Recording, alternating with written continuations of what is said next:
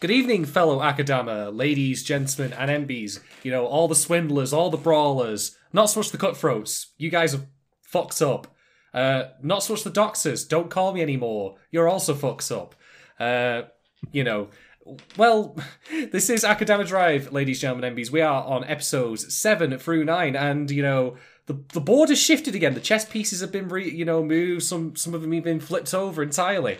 It's bit crazy. Been, you know... Although, then again, episode 9 is called The Shining, so I wasn't exactly expecting it to be a stroll in the park. You know, The Shining... Well, actually, no, I suppose you could technically... I was going to jokingly say The Shining, the episode was, you know, no one's going to describe it as a romantic comedy, but depending on how you look at it, maybe. I don't know. Anyway, all rambling aside, I am Shaden, also known as The Drunkard, and joining me, of course, is my fellow Akadama in and out of crime. It's not doing the time... it is, of course, the Negotiator, aka the Subtle Doctor. It's me, the rarest tomato. Here, having a good Friday. Hope everyone else is as healthy and as well as they can be.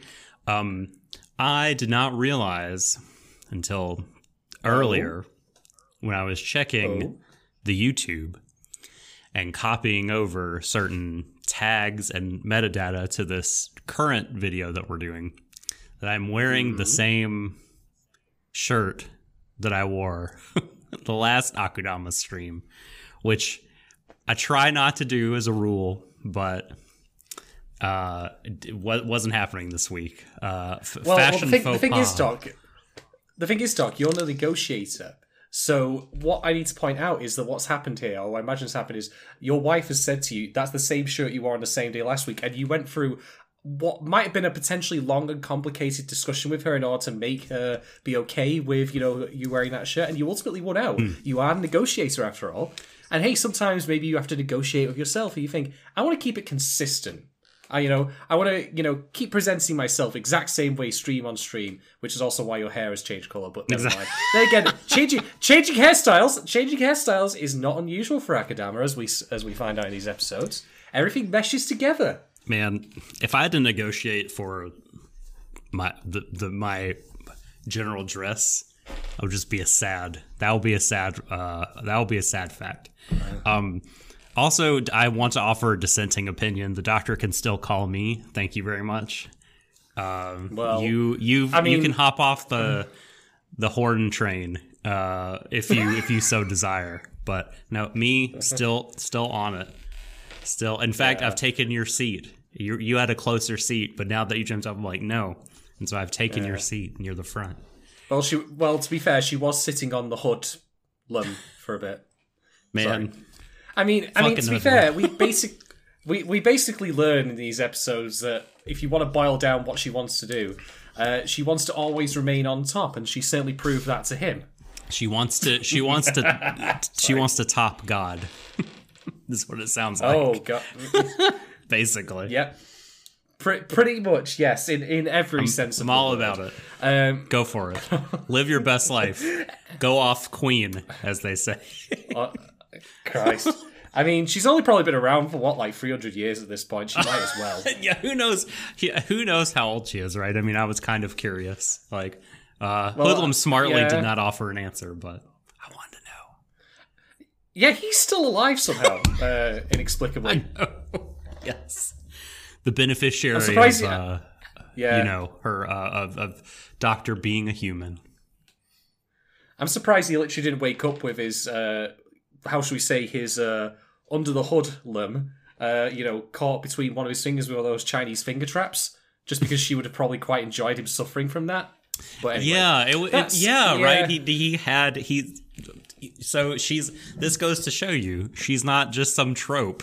She's not some walking stereotype of a mad lady. Like, he woke up and he was not gagged. He didn't have any chains or straps tied to him. No one was in leather. They just did the thing. You can't judge a book by its cover, Shadon. You might think so, but you truly can't. Well, there's still time. She's a freak in the streets, but in the sheets, it's, more conventional. Yeah. I probably should explain to everyone that we're getting this discussion out of the way early so we can try and avoid it later.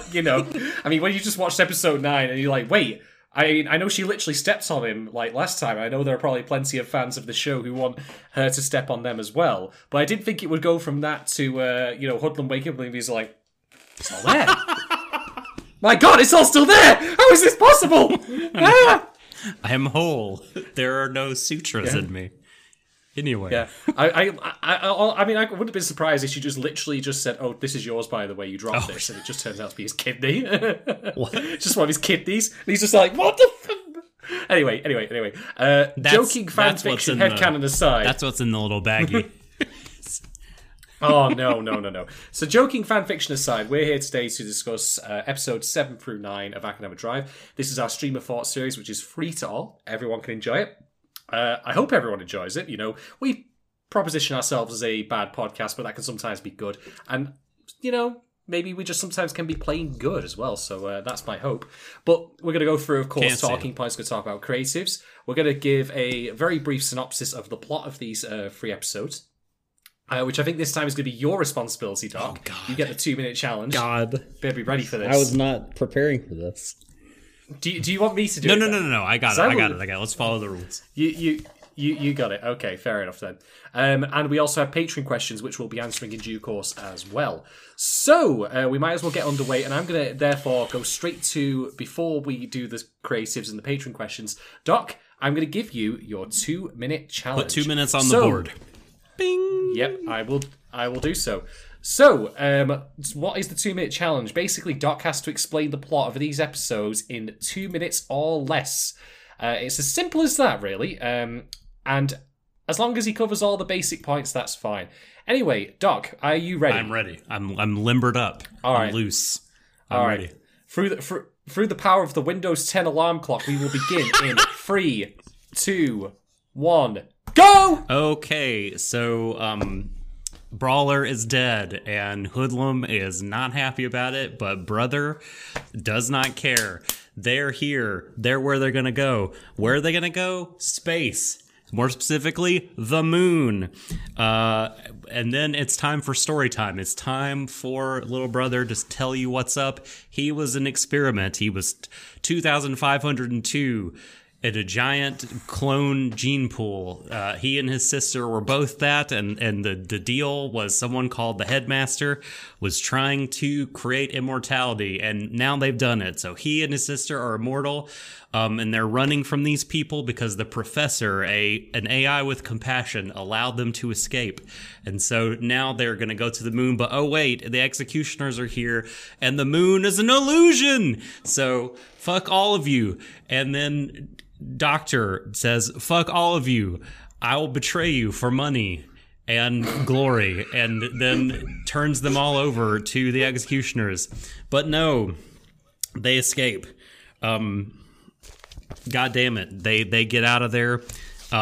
It's sister and swindler, and brother gets caught, but not before dropping his baggie into the hands of Courier.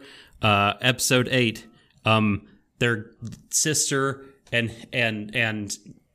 swindler in the rocket, it crashes, but they make their way across the rest of the waste to Kansai again. At some point, they go into a garbage treatment plant. Swindler pops her cherry as a murderer, and also Courier shows up and saves them. How am I doing on time? You are 5 seconds remaining. Oh no! And then episode 7 happens. Float Pharma. There's a rare tomato. Ding, ding, ding, ding, ding. It's over. It's over. Game over. No. Game over, man. It was a valiant effort. But unfortunately, you did not quite make it through the entirety of episode 7. Oh no! I got to 9. No, I got through 7.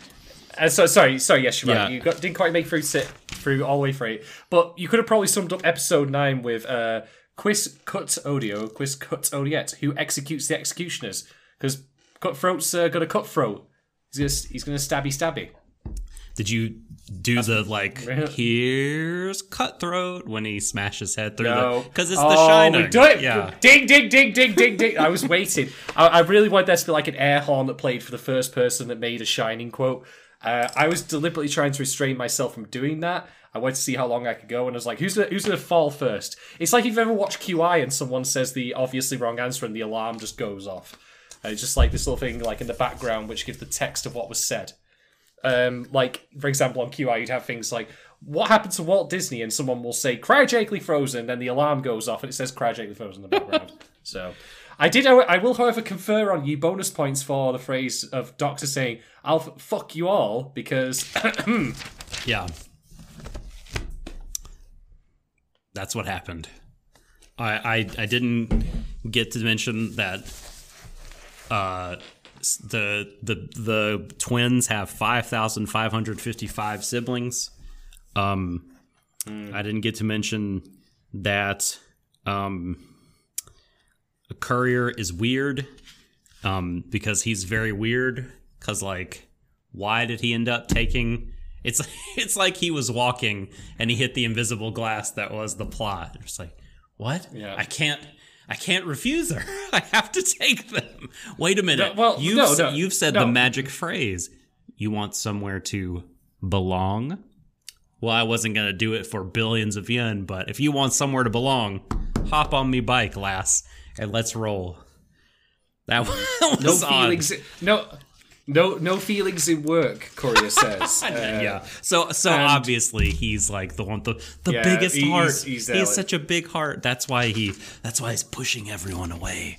And he doesn't want to get close. Wasn't he Mr. Shit or Mr. Shitman according to little sister? The shit guy. Yeah. My sister isn't shit. Yeah. You're right. Episode 9 is just like sort of. In large part, is kind of a thriller where she's running away from Cutthroat, but God, that's the summary, basically. Yeah, that episode was intense, but also ironically hamstrung for reasons that we will discuss later. Mm-hmm. You probably know exactly why I think it's hamstrung because of the. That's a grim pun. I know. I was gonna say like. Cut down, but that was probably also a bit much. Mm-hmm. Yeah, it cut itself off at the knees. Cut off its nose to spite its face.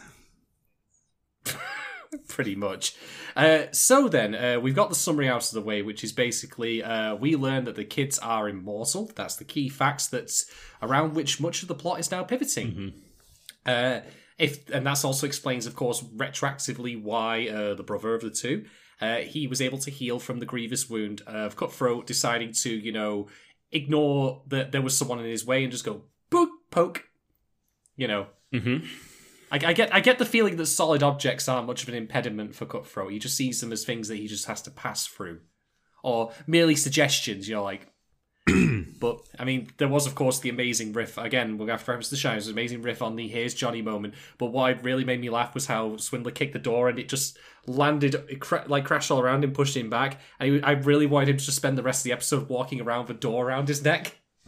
That's all I wanted. At the end of this episode, I'm reminded of an anecdote that my roommate told me.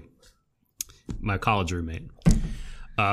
So he had a good friend who hated the Grateful Dead. Hated them so much, the music of the Grateful Dead. I have no opinion on the Grateful Dead because I have not really listened to them very much. Don't really have an interest in jam bands, but this friend of ours, mutual friend of ours, somehow, I think it's part of a music festival, wound up at a Grateful Dead show, despite hating the band. And now this was shortly after Jerry Garcia died. Okay, so he's there, and his hatred for the band was so strong that he made a sign to hold up at the show that said, "We're grateful he's dead." Oh, and that's how I feel at the end of episode 9 about Cutthroat. We're grateful he's dead. Oh, but he'll turn up to be fine. I mean, like at this point, like the Akudama basically, like apart from Brawler, he's totally dead. He's served his purpose. Like I feel like this episode, like I said with Brawler, was the reason that Cutthroat existed, so that they could have their serial killer, like main character, innocent girl on the run, sort of horror movie thriller tropes, and they did it, and it was good. I enjoyed it. but now he needs to be no more on my screen. They need to cut him loose. God. Sorry. So interesting point in chat so from Gogo, who says they really did a good job of showing how horrifying never being able to die is. The children are literally torn apart again and again. And yeah, I mean it's rough to watch. They sort of get like a free pass to be edgy. You know, it's like child death over and over. I'm gonna bring that scene up later in context of these episodes and how they approach the, every alt-right's favorite word that they have no understanding of what it actually means. Censorship! Oh, right. Yeah, the made-for-TV gore fest. Yeah. It's not something that, anime fans are probably unfamiliar with. I am glad that I'm watching the TV broadcast. I mean, I don't mind a bit of gore, but, like, I don't know. I myself am just as happy to have a blurry white line where Doctor is otherwise, pulling the scalpel through the throat of an old man. I'm good with that. It takes nothing away from my enjoyment of the show. No, that's fair. We'll come to that later, of course. I'm going to save that because firstly we have to go through creatives and also go through our Patreon questions. So you might think to yourself, what's Patreon? And I'm going to say, it allows you to give us money. Why do you want to give us money? Because you should. No, kidding, of course. There are better reasons for that. If you get onto our Patreon, patreon.com/RoryDeshShow, we have 3 tiers. We have the $2 one, we have the $3 one, or we have the, $5 KFC bucket meal one. That's not what the tier is called, by the way. But these give you increasing privileges with each of them.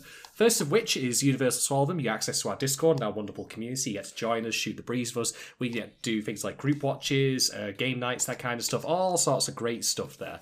And being part of Discord means you can ask us questions about the shows we cover.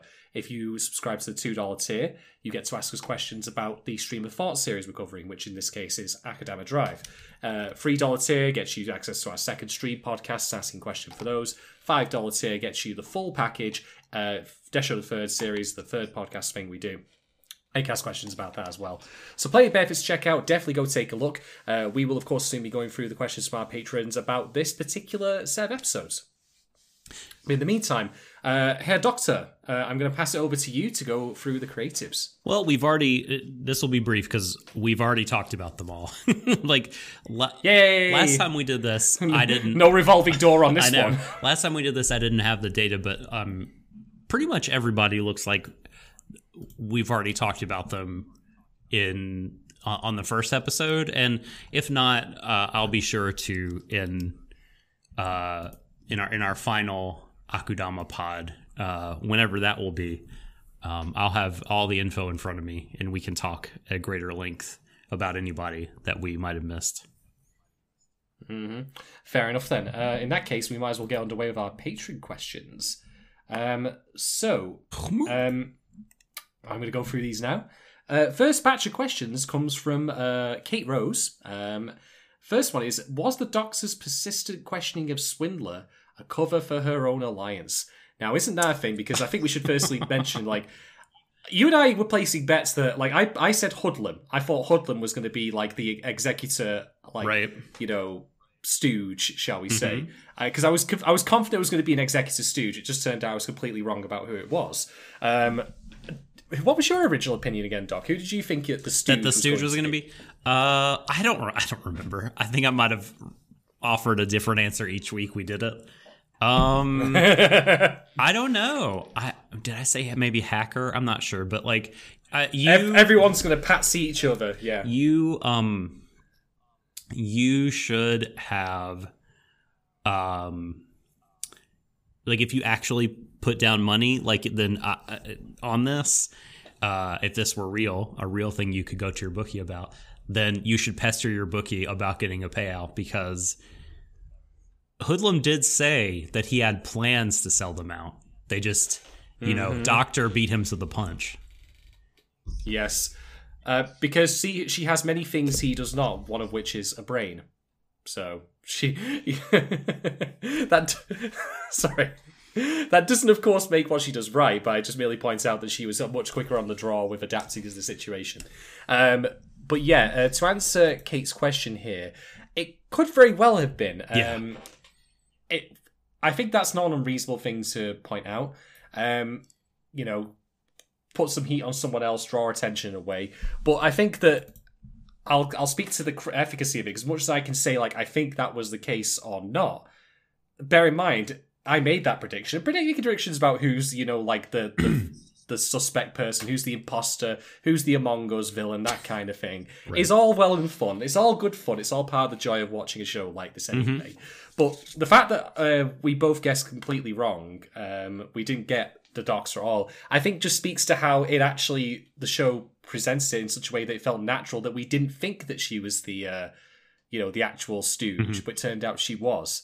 So I think that whatever I also say about whether she was doing it deliberately or not, I think that how she was presented worked to keep her concealed, because there's nothing worse than a who's the stooge thing going on, where it turns out there is a stooge, but you figured it out way ahead of time. Or it feels like that they do like a Shyamalan-esque twist for the sake of it, where it's like, this doesn't make any sense. You know what I mean? Like, this, why would this person do it? And then so much shit is retconned or like explained in a way that doesn't feel right or doesn't feel in keeping with the show. Like this one, like you said, it wasn't like you could spot it a mile away, but nor was it like something that didn't make any sense.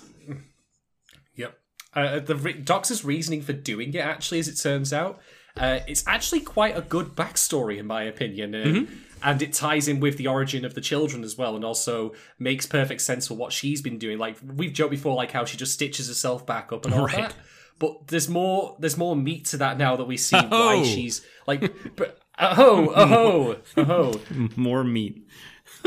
That's not what I meant. But well, you know, I get the feeling that's what Hoodlums said a lot that night. You know, probably.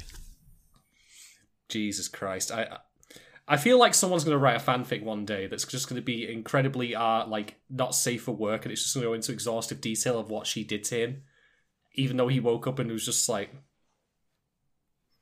what? Wait, 1, 2, 3, 4, 5, 6, 7, 8, 9. Oh my god, 10 digits. Just check your toes. Just let me check your toes. But yeah, like her backstory of why she's doing it, like it's not massively personal in nature. We don't say, for example, have the moment where she says, "Oh, my parents died young, and I wanted to defeat death." No, it's more of it's a reason. It's a reason for herself as a scientist, and that's fine for this show. I think that works really well, but it gels together nicely with everything else. So we're going to discuss that later, because I want to bring that up in relation to what happens with the kids, of course.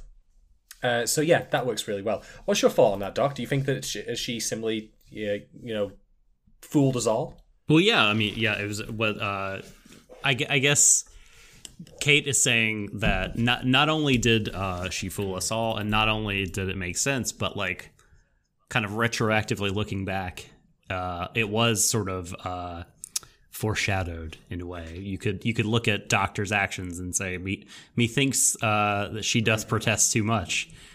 She is the one always calling out other people for you're the traitor, you must be wanting to sell us out or stab us in the back. And it's like, why do you keep thinking I'm cheating? Because you're cheating.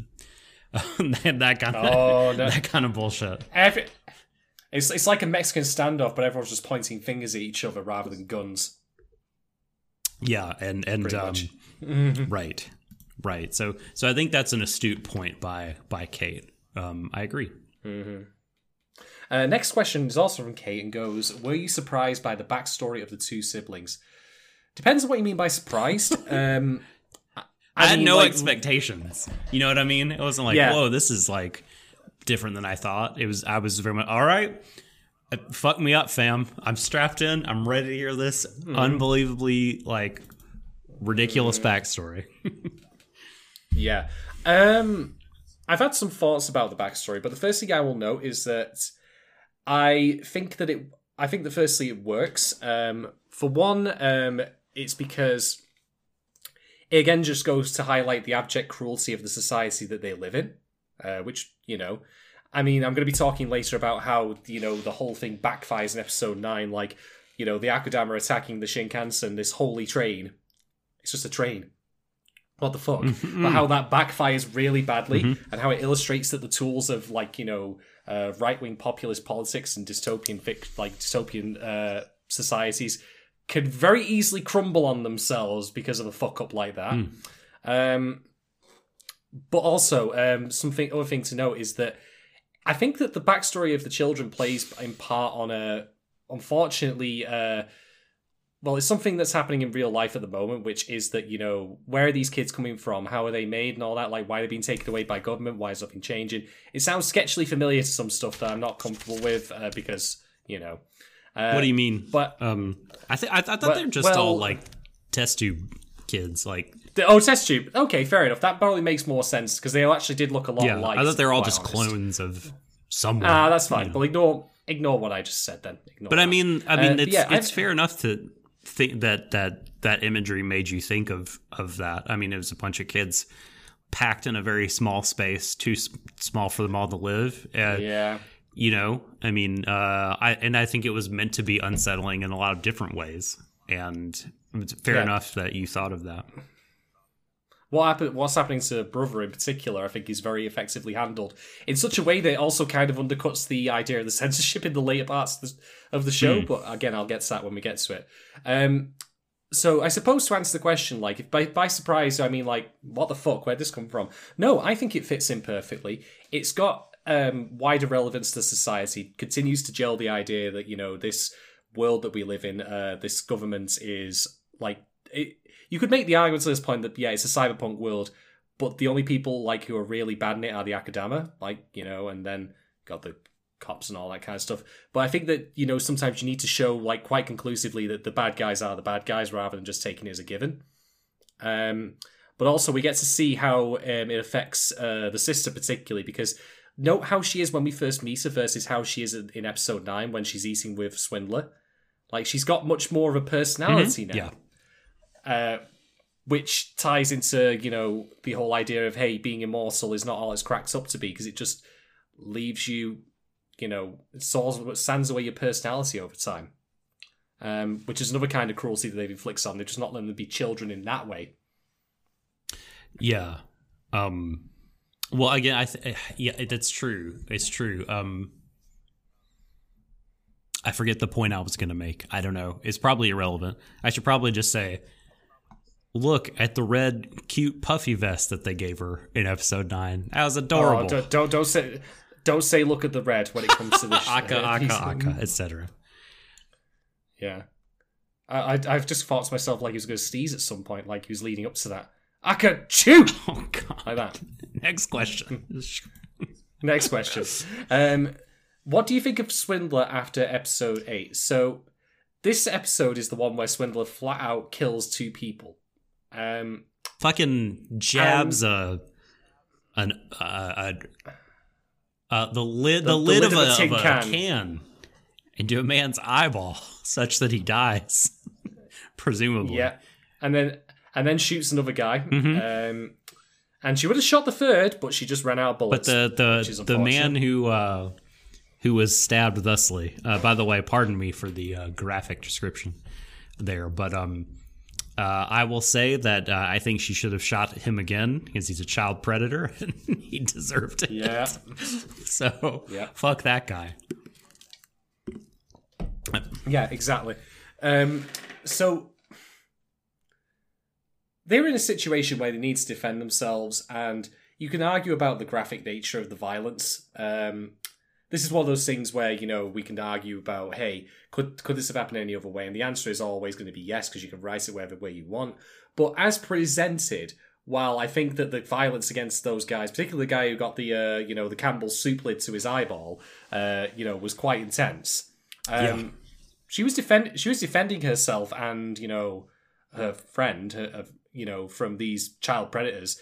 And so for that, I feel no sympathy for them. And while I do think it caused her to cross a boundary that she may not be able to come back from, especially as we see in episode 9 where she says, hey, I could get used to this, and is arguably also responsible for the deaths of many people, which we'll discuss.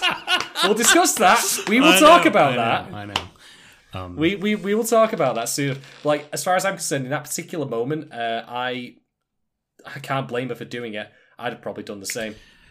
maybe not the exact same actions. I think that particular thing was just, I need to defend myself, so like that, and then looking so afterwards. two comments to make on this question. Two-part answer, I guess.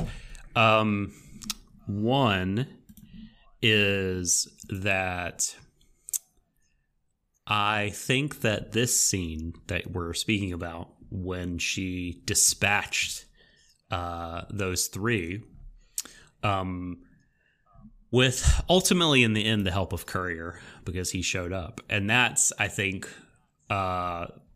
where the show begins to kind of lay the seeds of not its own destruction, that's hyperbolic, but like lay the seeds of like lessening the effectiveness of its really intense moments, because by the end of episode 9 we have seen a number, and then that's not even including like the previous couple of episodes, which I'm probably failing to remember this happened in those, but like it's beginning to get a little predictable, I guess, that like, you know, Swindler will find herself in jeopardy and struggle and get cornered to the point where she is absolutely done, and then someone will come and save her. And so that just sort of, by the end of episode 9, which, I mean, is really... It was effective in a lot of ways, but I felt it could have been even more effective if I hadn't seen her kind of barely squeak by because other people showed up or because something else like that happened. Granted, no one came to save the day with Cutthroat, but still, I feel like, I don't know, the Swindler as a kind of fragile character, as a character who is at risk, that notion of being at risk is sort of ebbing away, and you're like, okay, well, no matter what kind of corner she gets put into, she's definitely going to get out of it. And I mean, I guess, like, you know, that's could be the point. Well, I guess it's fair play to say like that was always going to be the case in a show like this. I mean, you can't kill the main character like that, and that's just the nature of these things. But still, it just makes the scenes less interesting over time to me. The other, go ahead, because I was gonna. Well, I was gonna say though, like when you said like you can't kill the main character, like I wish someone had told Cutthroat that, because boy was he trying. Right? Yeah, he didn't get the memo. Yeah, he was really giving it a good go. He was. It's A for effort, Cutthroat. Aka for effort. So the other point is, I think specifically Kate might be asking, in terms of what did you think of Swindler, what do we think of her, how do I phrase this? What do we think about this thing that I kept bringing up the last 2 times, is that her naivete is all an act, that she is ultimately, you know, a criminal mastermind, or she really is the Swindler, this career criminal or whatever, and that the innocent girl is just a front. I think I'm willing to take the L on that one at this point. I think after she used her seal to try to buy Takoyaki as a wanted criminal, I don't know. I don't see how that could be part of a master plan. Maybe I'm just, maybe it's eluding me. But that felt like, okay, she really is a babe in the woods here. Well, you know what's funny when you bring that up? Like that was going to be part of one of my bigger talking points. But I might as well bring it up now because it's relevant. Basically, let's think about it this way, right? With what's happened with the 2 kids, and with the way everyone else treats every other person in this show, like there's like. Courier's like no feelings in work. We see how Doctor treats Hoodlum by stepping on him, literally. The purest thing that we see in the show really is the relationship between Hoodlum and Brawler, and that's then taken away. You know, there's a genuine friendship between those two. Although some people could still argue that maybe he was trying to, like, you know, push him in for harm's way, so he, like, you know, use him as a meat shield. But I think there was a bit of genuineness to that, especially when we see the reaction afterwards. A bit of both. At the start, for example. Episode 7, when we see him, like, you know, attack the brother because of what he said. So I think there's some genuineness there. But, like, there's otherwise very little genuine human connection in the world of Akadama Tribe. And so, here's the reason why Swindler's the main character and why this question of is she really swindling or is it just all coincidence and happenstance is really important. Because it's going to determine how we're going to feel about the show at the end. Yep. Yeah, it would. It would cut us. I would feel cut off. I agree. Like, it would cut off a emotional access point if the whole time she was swindling us. Yeah. Well, not even that. Think about how she treats the children. Like, she's the first person who's given them genuine, like, affection and care. Yeah. Like, by the end of episode 9, or even by the start of episode 9, the sister is a lot more of a regular child, I would argue. Like, she's emoting. She's not just there like a porcelain doll saying, like, pre-recorded lines. I'm so She's actually, like, having... Yeah, exactly. Hello, hi, the sister of the immortal brother. How are you? Like, no, she's talking like, my sister isn't shit. Like that, for example. Yeah, so that's good. So with that, so like, where these children have been denied any genuine human connection, they get it from this person. If that then all turned out to be part of this grand master plan we theorize it may or may not be, then there's artistic merits to that idea, because ultimately you then, it depends on whether or not you like these works, but it would ultimately make Akudama Drive very cynical, that even then, in the end, also Doc's taking his anime pills here. He's got... Sorry, got a bit of a sinus headache, but I can hear you. I'm with you. Oh, I thought I was just going to wait for you to come back and say, like, is that so you can, like, go to the next level with this discussion? Exactly. Yeah. Yes. Now I can Nice. properly power up now that I've Senzu beamed. Well, I mean, I'm drinking strong beer. You're having, what you call a senzu beam. So I think at this point, I just literally need to whip out like some amyl nitrate. But anyway, I mean, there's drugs in these episodes. Yeah. Whatever was in the bag that that Swindler was about to. Oregano. Exactly. That's this is the purest shit. That's a spaced reference, by the way. It would, I hope listen, people in Britain appreciate that. Like, the knowledge gaps of the characters in this show, like, something like that wouldn't surprise me. You know what I mean? Because, like, they live in this future world or whatever, but fucking there's, like, space. You mean the one above the sky?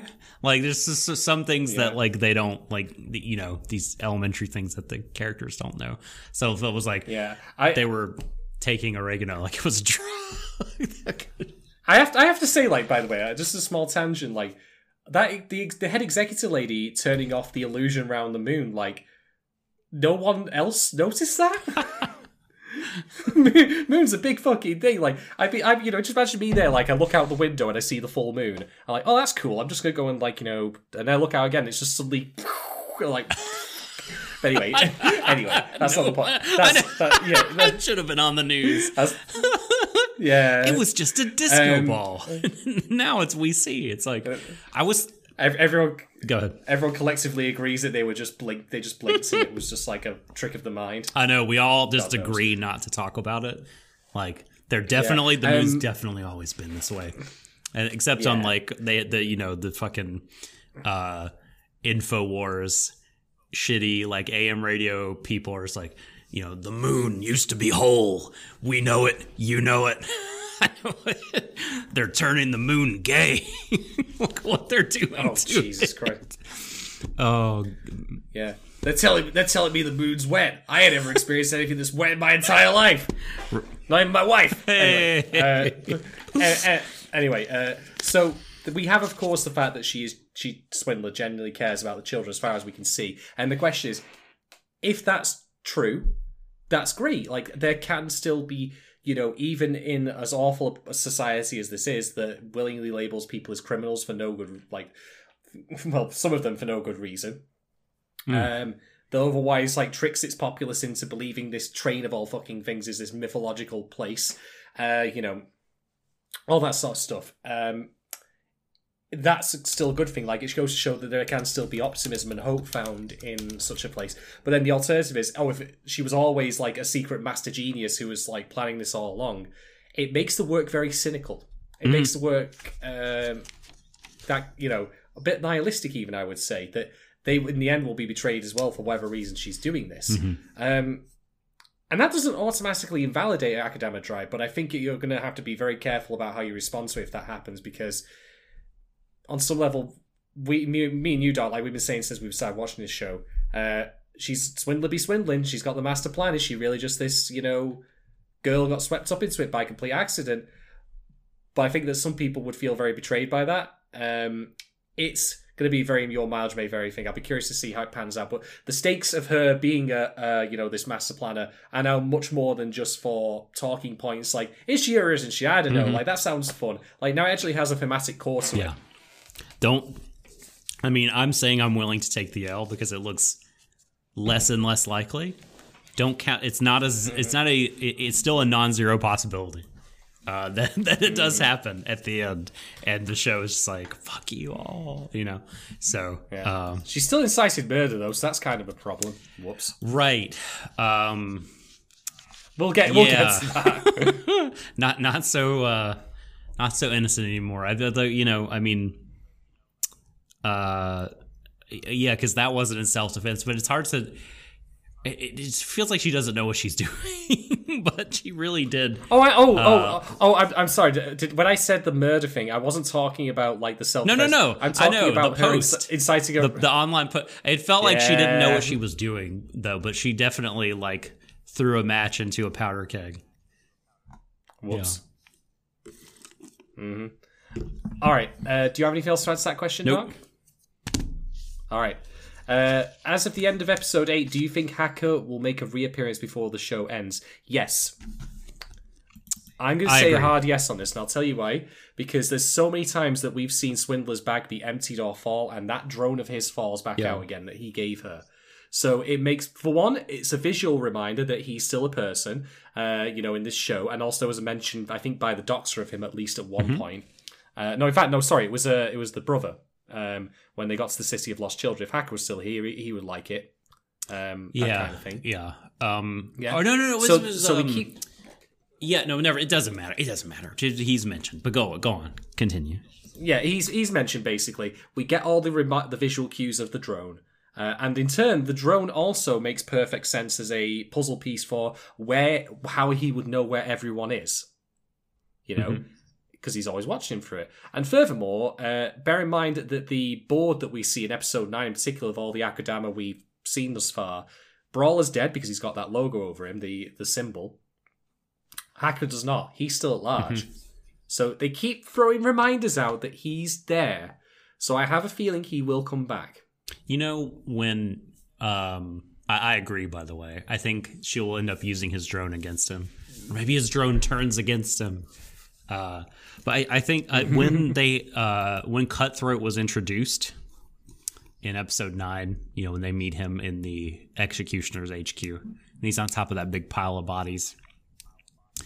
Part of me thought that like they had necromanced Brawler back to life, because how does he make his introduction? No. He's on top of a big pile of robot bodies. Yeah, so I was like, oh no, it's Brawler again. But then it just, unfortunately for all of us, it turned out to be Cutthroat. Damn it. But yeah. Damn it. Yeah, Hacker's coming back. I mean, it would feel like a very visible and obvious loose thread if they didn't bring him back. Mm-hmm. Yeah, especially with all the visual cues, like he would, like constantly showing the drone, for example, that he has given to Swindler, and then not doing anything with that later, to me would be really disappointing. You don't it's your setup, your payoff. You set up, your reminder, your payoff. We've set up. Here's the drone that he's given after he leaves. Here's the reminder. She still has the drone. What do you then do with it? You bring him back. He doesn't even necessarily need to turn up, to be fair. He doesn't need to physically be there. He could be elsewhere, but could use that drone in a moment that Swindler needs him, although that, unfortunately, would then buy into your problem, which I think is not an unreasonable one of someone always comes in last second to save her. Whereas him being around for a more direct involvement would be better. Mm-hmm. But yeah, I am of the opinion he is definitely coming back. Put me down as a hard yes on that. Also, hard yes. Team hard yes. Next question. In fact, we have two of them here, and these come from a new patron of ours, the son of Rackham. I have no idea who Rackham is. I'm sure someone will elaborate on that. Shouts to your dad, Rackham. Rackham Senior. Right.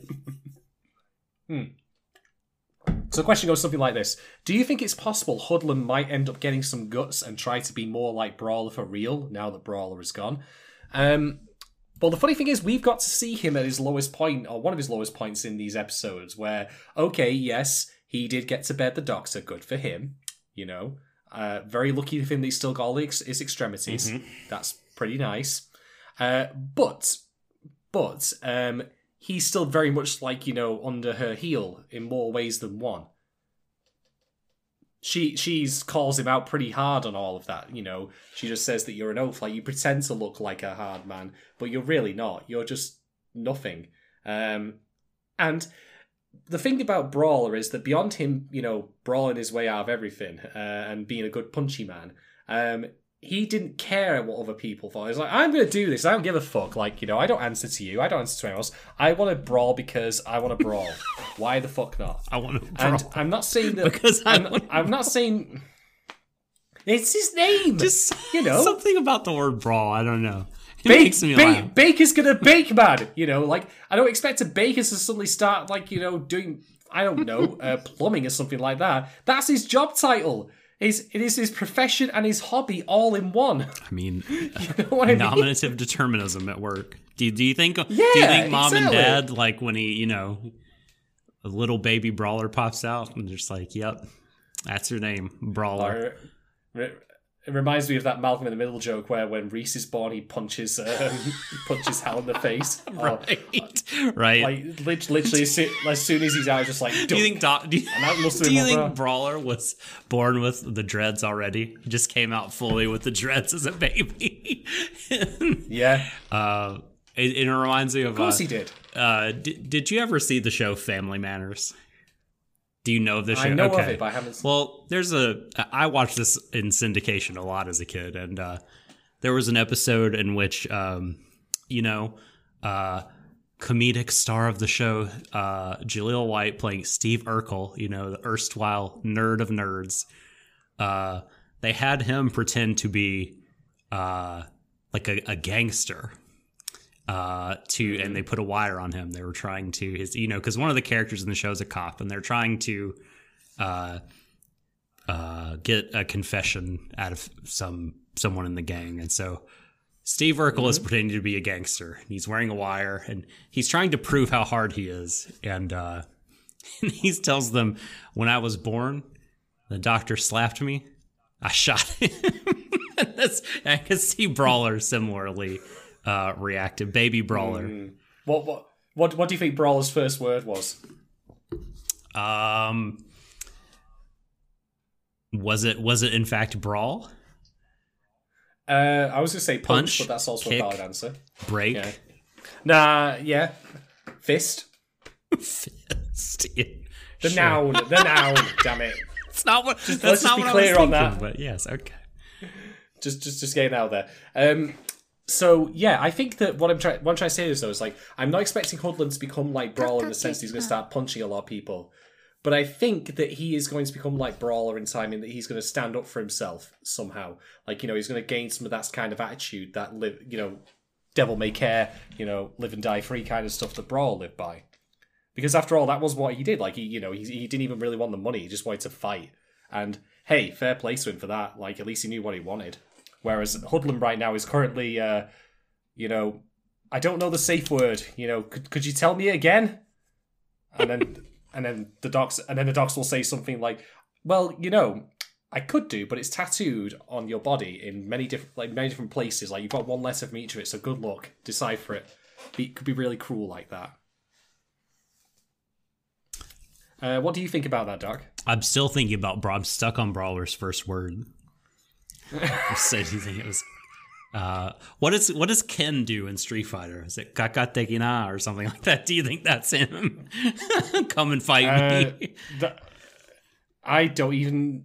God, all I know is Shoryuken. Now one of his first word was Shoryuken. Yeah, pretty much.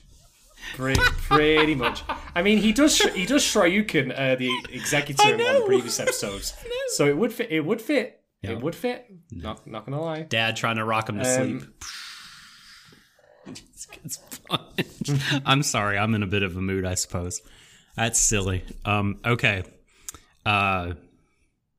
This is going to be one of those shows. It's always one of those shows. I don't. At this point, I don't know what the other category is of show.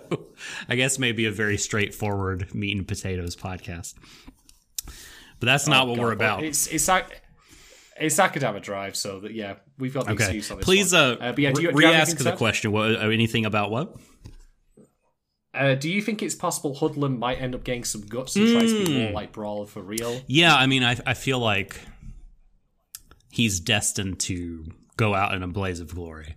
Like, kind of tag along into the fray with Doctor, saying, paying lip service to being her lackey. And in the end, he's going to do the right thing for the children. For the children. And throw himself in harm's way, or attack the Doctor only to be gutted. Maybe.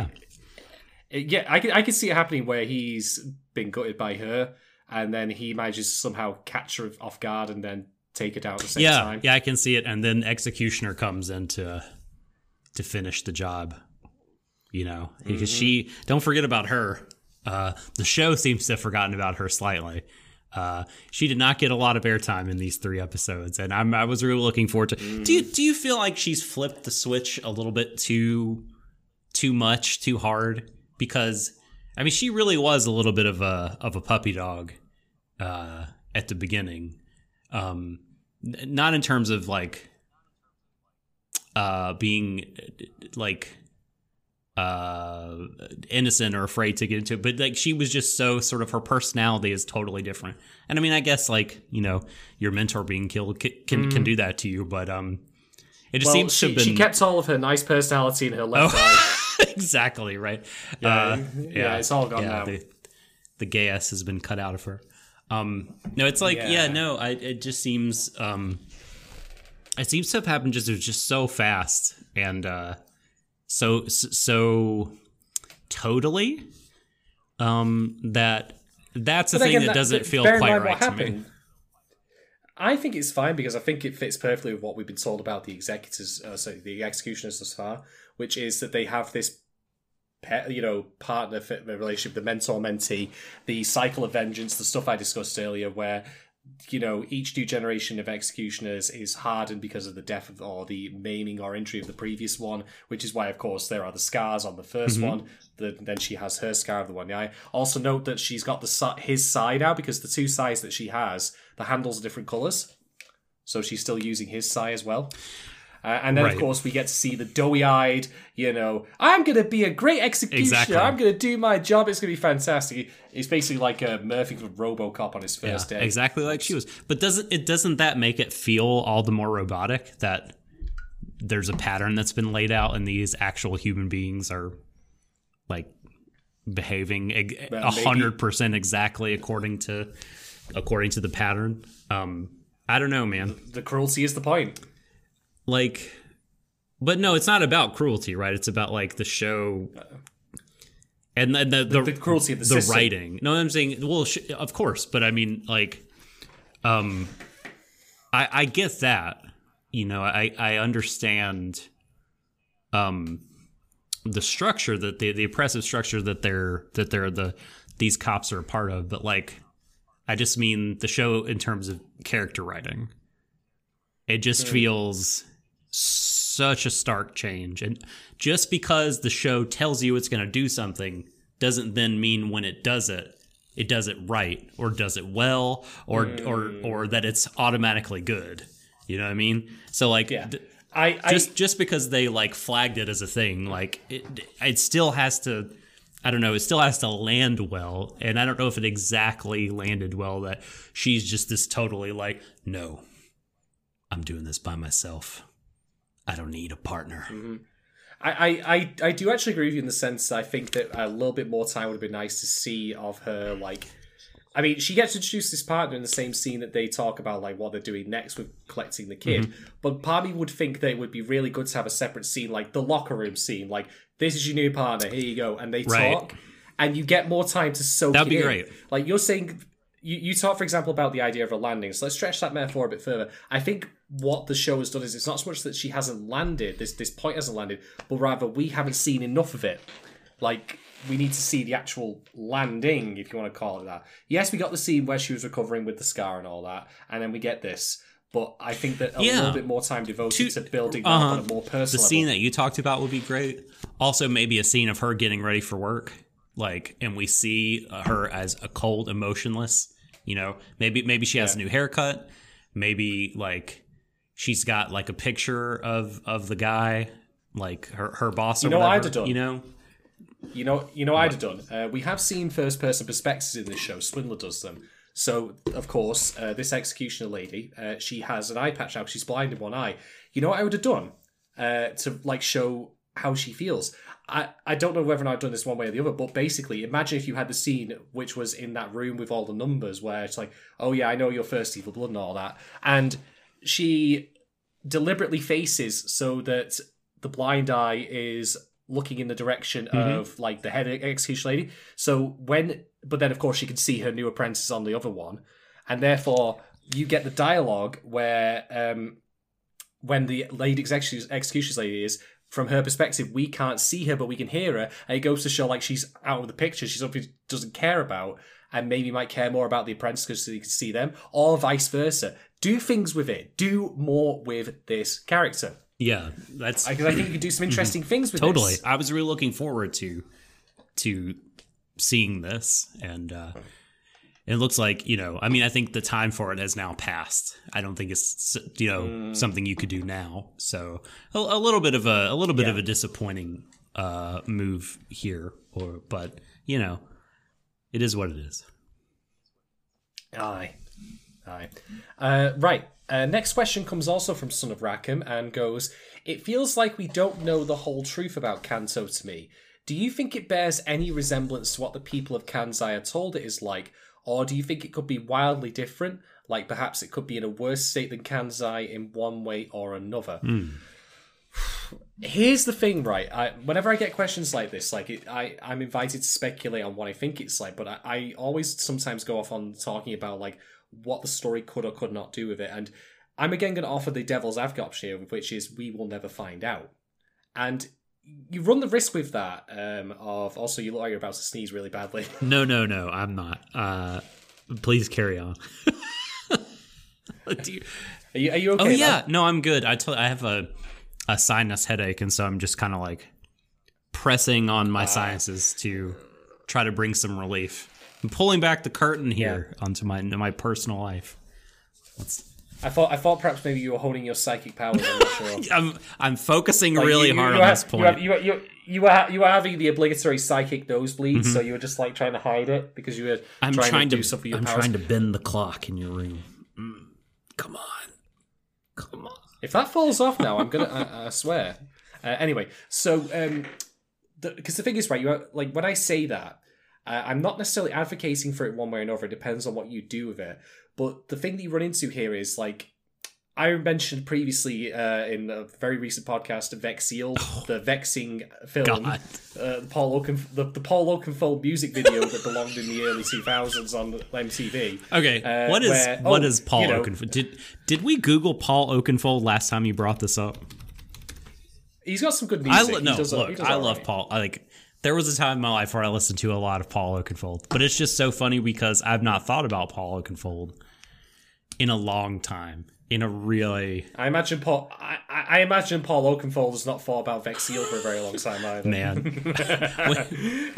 But yeah, for those who might not have been here when I mentioned that, basic premise is Japan goes behind the shield, you can't see beyond the shield, several decades pass, something calls for people to go inside the shield, and you think to yourself, oh cool, what's Japan going to be like on the other side? And it's just a desert, and it's shit, and I hate it. So the thing is, the broad idea is, all of this build up to what Cancer may or may not be like is a real powder keg for the show, because it becomes one of those things where audiences can be very finicky about the reveal. Like, the reveal could be very intentionally that it's just regular normal city. Like, imagine that, it's just no different than the one that we're in now, you know, for whatever reason. And that could very well be intended by the show. But the problem is you build up audience expectation by leaving things ambiguous, and therefore you've got to deliver on it, and that can be very, very tricky. And so my argument is that maybe we should never find out, because it can always keeps in place like the same as is for the people of Kansai, which is it's a mythological, wondrous place. And that's all we need to know about it. It's not so much what's happening there that's important as how it affects the people in Kansai that is important, if you know what I mean. That's what happened with Hacker, after all. This is exactly the answer I would have given. Is like, yeah, that it's much better to leave it to the imagination. If the idea really is that it is this wondrous place. Because, I think of things like, I don't know, like that just are described with a lot of grandeur, and then you show it and you just can't help but be disappointed. Like, for whatever reason, like, my mind is cast back to, I'm going to bring this show up for once. Do you remember the fucking Council of Elders or whatever in Darling in the Franxx? Like, they're supposed to be like Jesus. Gods. And there's these like gold, shitty looking dudes. And it's like, really? Like, this is it? These are the gods or whatever? They just look like total shit. And you hate that. It would be interesting if Kanto was really just in such a bad way. But they're sort of like through propaganda still able to control and exploit Kansai, and that seems very possible. And I'm curious. I think the possibility is totally still open for that to be the case and everything. But Paul Oakenfold, do you remember when Paul Oakenfold had long hair? Because holy shit, you should totally look at these pictures of him with long hair. Because like, it's fucking terrible, dude. Like, I'm all about like, look, express yourself and everything, but Paul Oakenfold's not real. He's a public figure. He's not a real person, so we can make fun of him. Like, long hair is just awful, just terrible. He looks like a really bad, like someone tried to enter a Mark Wahlberg lookalike contest who doesn't really look a lot like Mark Wahlberg, but only sort of kind of does. Maybe like his grandmother was like, "You look like Mark Wahlberg," and then just like tried to do it. Yeah, he's always like, I'm like 50 years old, but look at my like haircut of the youths. That he's always, how do you do, fellow kids? Totally, yeah, he's exactly that guy. But he makes kick-ass music a lot of the time, so I forgive him ultimately for it. Well, it makes sense if he has a face for radio. Hey, that's rude of me to say, looking how I look, to be fair. But anyway, one thing I will add, though, that's pertinent to the discussion about what Kanto is and isn't, though, we definitely do need an explanation of why they're doing what they're doing to the kids. Because, like, simply, like, okay, we've spent all this time trying to perfect the perfect immortal being, like someone who cannot die, who, recovers from any injury, that kind of thing, and we're going to send it off as a sacrifice. Like, why? Why do that? You've given us enough information on what you've done and what's been involved in doing that, like, and all the horrific shit that's happened to those children, like how 2502, we have that awful repeating scene of him waking up on the laboratory table, which, by the way, looks like a school science. I hate it. Science lab. I hate that. I'm going to go into that later. The pool of blood is even bigger. But also we have all of his, fellow classmates being turned into Soylent Green. I know. That very, very Ava, that shot will remind everyone of Evangelion, I feel. But look. Well, we had to get it in at some point. By the way. We've been running dry. Oh, no, go ahead. We've been running dry. We've been running dry on the references lately. We've been laying the side down. Someone needs to do, like, so you've played the beginning of Bloodborne, but it might not be as near and dear to your heart as it is for me. I know where you're going with this. Someone needs to do like just a little fan video, when the kid sits up, they need to do like just pipe in that like psh, like that Bloodborne sound effect that happens when you wake up from your blood transfusion after the werewolf has tried to kill you in your dream, or at least approached you, and then you just wake up and there's blood everywhere, and you've been in on an operating table. Very much like Brother, the poor kid. Mm-hmm. Yeah. So I think that because of everything that's happened with the children, that because it invokes such a reaction from us, that we do need to have a reason why we're doing it. And when I say a reason why, it doesn't need to be a reason that we agree with, because, well, for one, there probably wouldn't be one anyway. At least the only one I can conceive of. Two, it doesn't even necessarily be an understandable one, but we just need something. We can't just, like... I said, for example, about Swindler turning out to be an actual swindler, and then that kind of robs the show of an emotional connection that also feels really cynical given how she treats the children. And this, conversely, would also push it in that direction where we're doing it for the sake of it. We're doing it because why not? Oh, you mean the graphic scenes or whatever?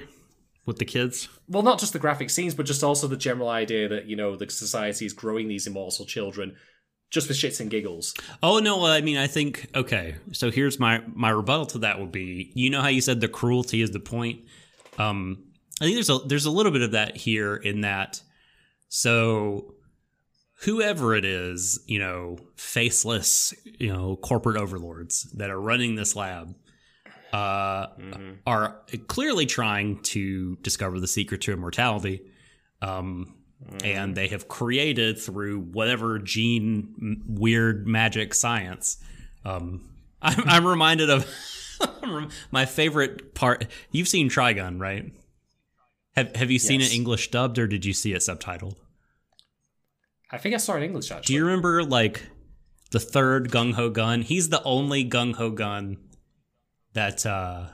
Or no, it's not him. It's Raide the Blade. He says this, I can't remember what's happening, but some ridiculous thing is happening on screen, and Raide the Blade goes, what is this? Some sort of twisted Christian Science? And it's a weird choice by the dubbers. But whatever, like, weird twisted Christian Science is going on, right? They're clearly just trying to discover the secret to immortality, which is what is the reason we're given a lot of rich megalomaniacs do things in movies and settings like this that have a lot of money. They want to live forever because they don't want to, they love power and they love the position they're in and everything. And so, and they don't give a shit about the human cost. And you might be like, human cost? Like, these are just lab rats, basically. They're just kids created in a test tube or whatever. But I would push back against that because clearly I think that they show all the signs of humanity, and clearly they feel pain, and it's just a lot of needless suffering and death that takes place to do this. But, like, I think, the main idea is that, like, this is the kind of world, not unlike our own, where the people in power that have a lot of money that want to, like, safeguard their power and money forever and ever will do it and go to extraordinary lengths and bring about human suffering and not care. Yeah, I think I'll see how it plays out, but I do think I would want more of an explanation to be given than what we've got now for why they're doing it. But we'll see. Maybe when we get to meet the faceless corporate overlords behind the kabuki masks or whatever, it'll be hoodlum. Imagine. I wonder if the people that Executor answers to are the people that ran the lab, because they didn't. The sort of weird, like, avatar that represents Headmaster was just like a little swirly supernova of light brights. Do you remember light brights? Well, turn on the magic I do. colored lights. Yeah. Well, the cat AI, by the way, is just named the Professor as well. There's no. So again, like, we've got titles here, not too dissimilar from the Akudama titles, of course. So maybe we're not so different after all. That's right. Yeah. Interesting. Yeah. This is also why we have brother and sister, of course, because again, they drew the short straws in the fun title sweepstakes. No one has any actual names in this show. But, yeah, brother. I got brother. That's not cool. Brother. Brother. Sorry, that was Liquid Snake. You were trying to sound like the Hulkster, brother. No, I was not. Right, so we have 2 more questions. These come from Kate Rose. Next one is, after Doxa told Hoodlum her true goal in episode 9, in retrospect, could her betrayal and reasons have been anticipated based on that information? Yes, and I'll tell you why. Because I actually rewatched the episodes, and they arrive when they go into the moon, as you mentioned in your summary. They're going through what is basically a festival of tomorrow, a World's Fair kind of place, you know. There's like all sorts of like, hey, this is a cool bike, this is a guy in space, all that sort of stuff. And Doxa actually stops before a sign that talks about scientists searching for immortality, and she makes a comment that every scientist is trying to find the same thing. But, of course, would that not include her as well?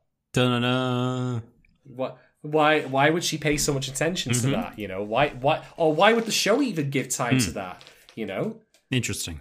So yeah, there's breadcrumbs here and there. Plus, also, she's clearly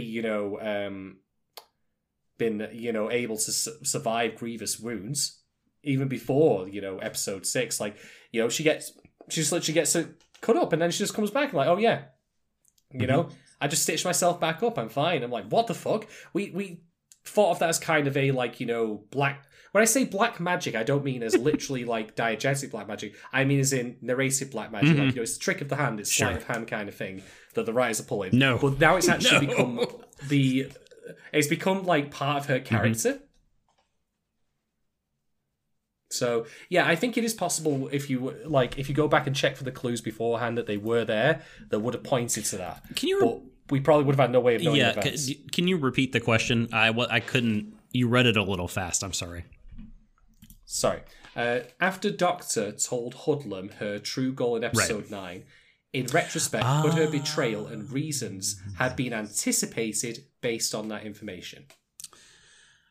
Well, I mean, I think what Kate mentioned earlier about like her kind of protesting too much and wanting to point the finger at everyone else as a traitor feels a little bit more of like intuitive as far as like how you could have guessed.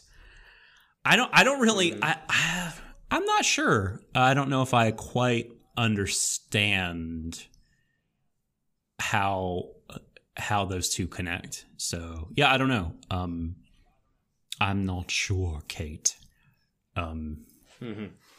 Well, maybe her betrayal, I would say, is more ambiguous than her reasoning. I would say, like, we could see, for example, her having an interest in the kids because of the fact that, hey, she says, hey, like, this immortality thing, like how she's also similarly able to recover from wounds in a not too dissimilar manner. We could draw parallels, but the show, of course, sets up so that her betrayal is not as quite as obvious as, say, what I thought, which was Hoodlum's. So they can be separate things, like her having reasons to be interested in that information versus her betraying. They're different things. They're not entirely tied together. Right. I mean, that the betrayal. Yeah. I mean, maybe it does directly connect to her plan, but it sort of just felt like, this is the smart thing I need to do to survive, to continue whatever it is my goal is. Topping God, I think we said. Yeah. Exactly. Okay. So we have one final question. What did you think would be the result of Cutthroat's obsession with Swindler? What's the result shown in episode 9 of Surprise Interesting. Twist? This is an interesting question. I don't know what I thought of it. I mean, looking back, of course, and as I'm watching it, I'm like, okay, this totally makes sense, and this is a smart construction of the show. Sort of it's like a reverse shonen thing, right? Because like in a lot of shonen shows, like or manga, the protagonist, the hero, will fight against bad guys one after another, and they are sort of, through the hero's actions, they kind of come around to the side of good and join him. Whereas here, everybody's forced to cooperate in the beginning, and then when they go their separate ways, now they fight. Now you've gotten close to everyone, you've gotten to know them, as the audience, and now you're put through. You got to do the fighting. You got to go through them all now. All the heroes are now bad guys. Heroes in gigantic, humongous galaxy-sized air quotes Anti-heroes. Yep. So yeah, I guess if I would have thought about it, I'd be like, okay, this is sort of the logical outcome. But I don't know. I guess I kind of wasn't thinking like what will be the purpose of Cutthroat. But because this is a sort of show we've talked about where I think just kind of enjoying the ride is a nice way to view it. But yeah, I mean, like I think I said earlier that episode 9 feels like the reason that you have a character like Cutthroat. And so, yeah, like you have him be obsessed with her for a long time, and then you kind of pay that off with he's obsessed with her because he wants to kill her, and then you have him creepily stalk her and everything. So yeah, I'm kind of glad. Again, we're grateful he's dead. I'm glad that they've done this because now we don't have to have him hanging around being annoying. So yeah, what about you? Yeah. So I think that first off, like Cutthroat going psychotic in this episode. Well, when I say that, like that's the saying that he wasn't psychotic before, but you know what I mean. Like him going to like 11 in this episode. It's actually, I think, part of the show's building up to a finale, and I'll tell you why. Because we get two characters in this episode who reveal their true natures. The other one being the Doctor. That's what this episode is about. It's trying to show people for who they really are. We've learned the truth about the children in the episodes prior to this one. We've learned the truth now about the Doctor and Cutthroat, and undoubtedly more revelations will be coming about other characters soon enough. But yeah, it goes to show like that. There's a reason also why both the Doctor and Cutthroat are animated with like the way their faces are portrayed. A lot of these are very ugly. That like Cutthroat in particular, but the Doctor has moments like when she's drinking the wine where she looks like she's put on like 50 years, maybe because again she's quite old. But also she just looks very. Hey, just that one scene. The rest of the time, it's good. Doctor is good, but yeah, no, I know that one scene is they add a lot to her face as far as lines of expression, and I thought about using one of those Cutthroat shots as the thumbnail, but I used my better judgment won out, and I didn't. One of those like troll face type thing that he's making. Yeah. Oh God, you're right. Yeah. I mean, I'll say this when you said about like Doctor's face. I think that Hudlin probably didn't notice because he probably had his how do I say it? He had his eyes closed throughout all of it. That's what makes sense to me. So oh man. So okay, so the first thing is I think that it's a parallel to what's happening with her. We get to see people's true nature. Like I think our reaction to him for a while was like, and much the same as the actual other characters was that he was a useful tool. Like he served a role in the group. He, saved like Swindler's life a couple of times, and otherwise, fought with them. Like he was an ally, but it's like that old saying goes, like a scorpion will always sting you. You can't take the sting out of that. And that comes home to roost here. So I think in some way it was always known that he was going to go off the deep end. As for his obsession, I think the way that he works is because he sees like things in psychotic vision where he sees like the red halo, like he sees that over people. And part of me has to wonder, like, is that truly a psychosis of his where it's not real, it's not diegetic, or because of all, like, it's some sort of, like, representation of that person's, like, karma, if you want to call it that, where, you have people who've killed a lot of people, and, of course, Swindler started off pretty pure, and then, well, as of episode 9, she's directly or indirectly killed a lot of people. So it's something about that, but I think one of the other reasons also that we can look at it is also just be more reductive and look at the construction of the show, which is that they very clearly had an idea of, I think this is one of those shows where they had set pieces in mind and might have stitched the stories together secondly, which is not necessarily a bad thing. But I mean, when you have an episode called The Shining, I think it's very clear to me that they started with the episode title first and then built the episode from that rather than naming the episode afterwards, if you know what I mean.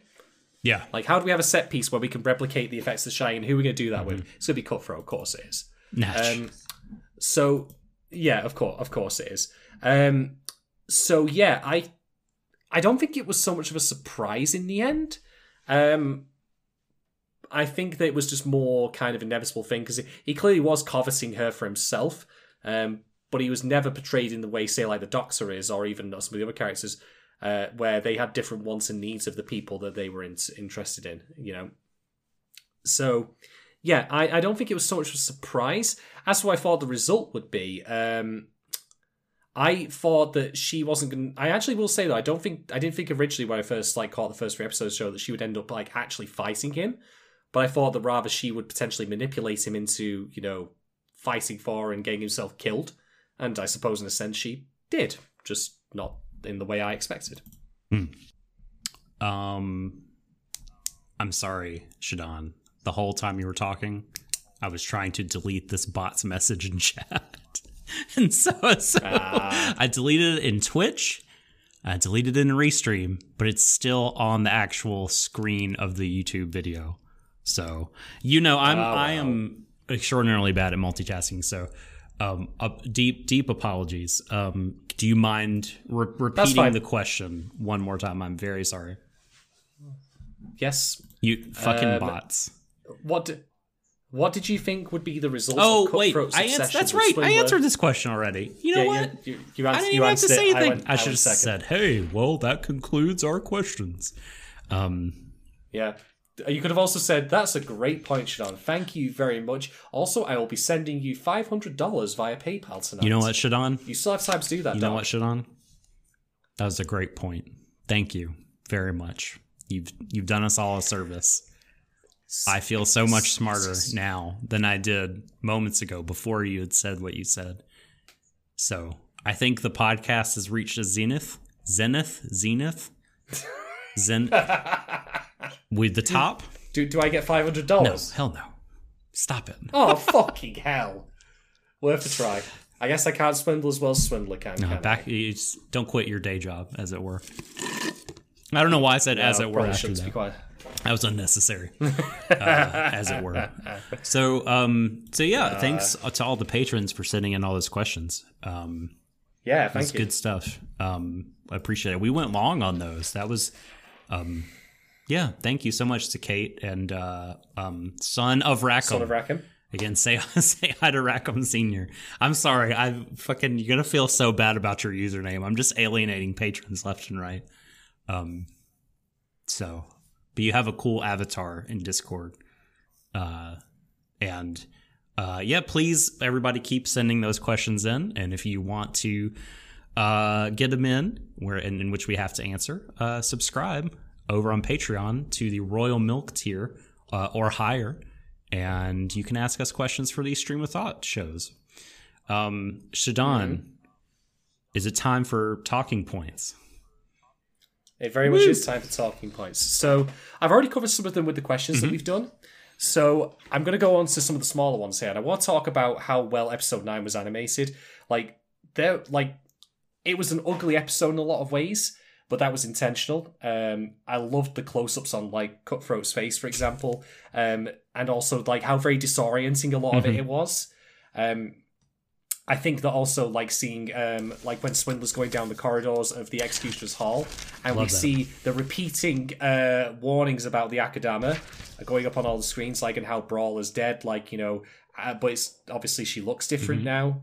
There's a lot of jarring elements to it. One of my particularly most favourite bits, though, was something that I thought was quite subtle but worked really well, which was we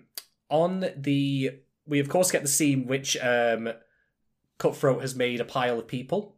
Unfortunately, a cake, he calls it. A cake. It's so disgusting. Fuck Cutthroat, man. Yeah. Honestly. Yeah. I mean, when I said I wanted red velvet cake, I wasn't expecting that. You bastard. Jesus. It was worth saying that for that reaction. Fucking hell. Okay. Well. Red velvet cake is delish, by the way. Not anymore. One thing I really, really want to note that I thought was really cool about this moment, not because of the fact people were dead, of course, is that You obviously need the to color clarify scheme that. of no, I just what I should point out, I don't want to be taken out of context, is that obviously, like, the entire floor is soaked in blood. The area is not lit, so the majority of the color is a dark red that you see in this scene with whatever like silhouettes you can make out of the characters. But there's a ray of light that comes in from one of the windows that's quite a cool blue in color, and it illuminates everyone's faces. And it really works to show, like, firstly, as a blue being a wonderful contrast color to red for obvious reasons, but also it goes to show the moods of the characters. You get Swindler's disgusted reaction to it through the coolness of her, of her portrayal of that, and also, and similarly, how cold, Cutthroat is in all of this.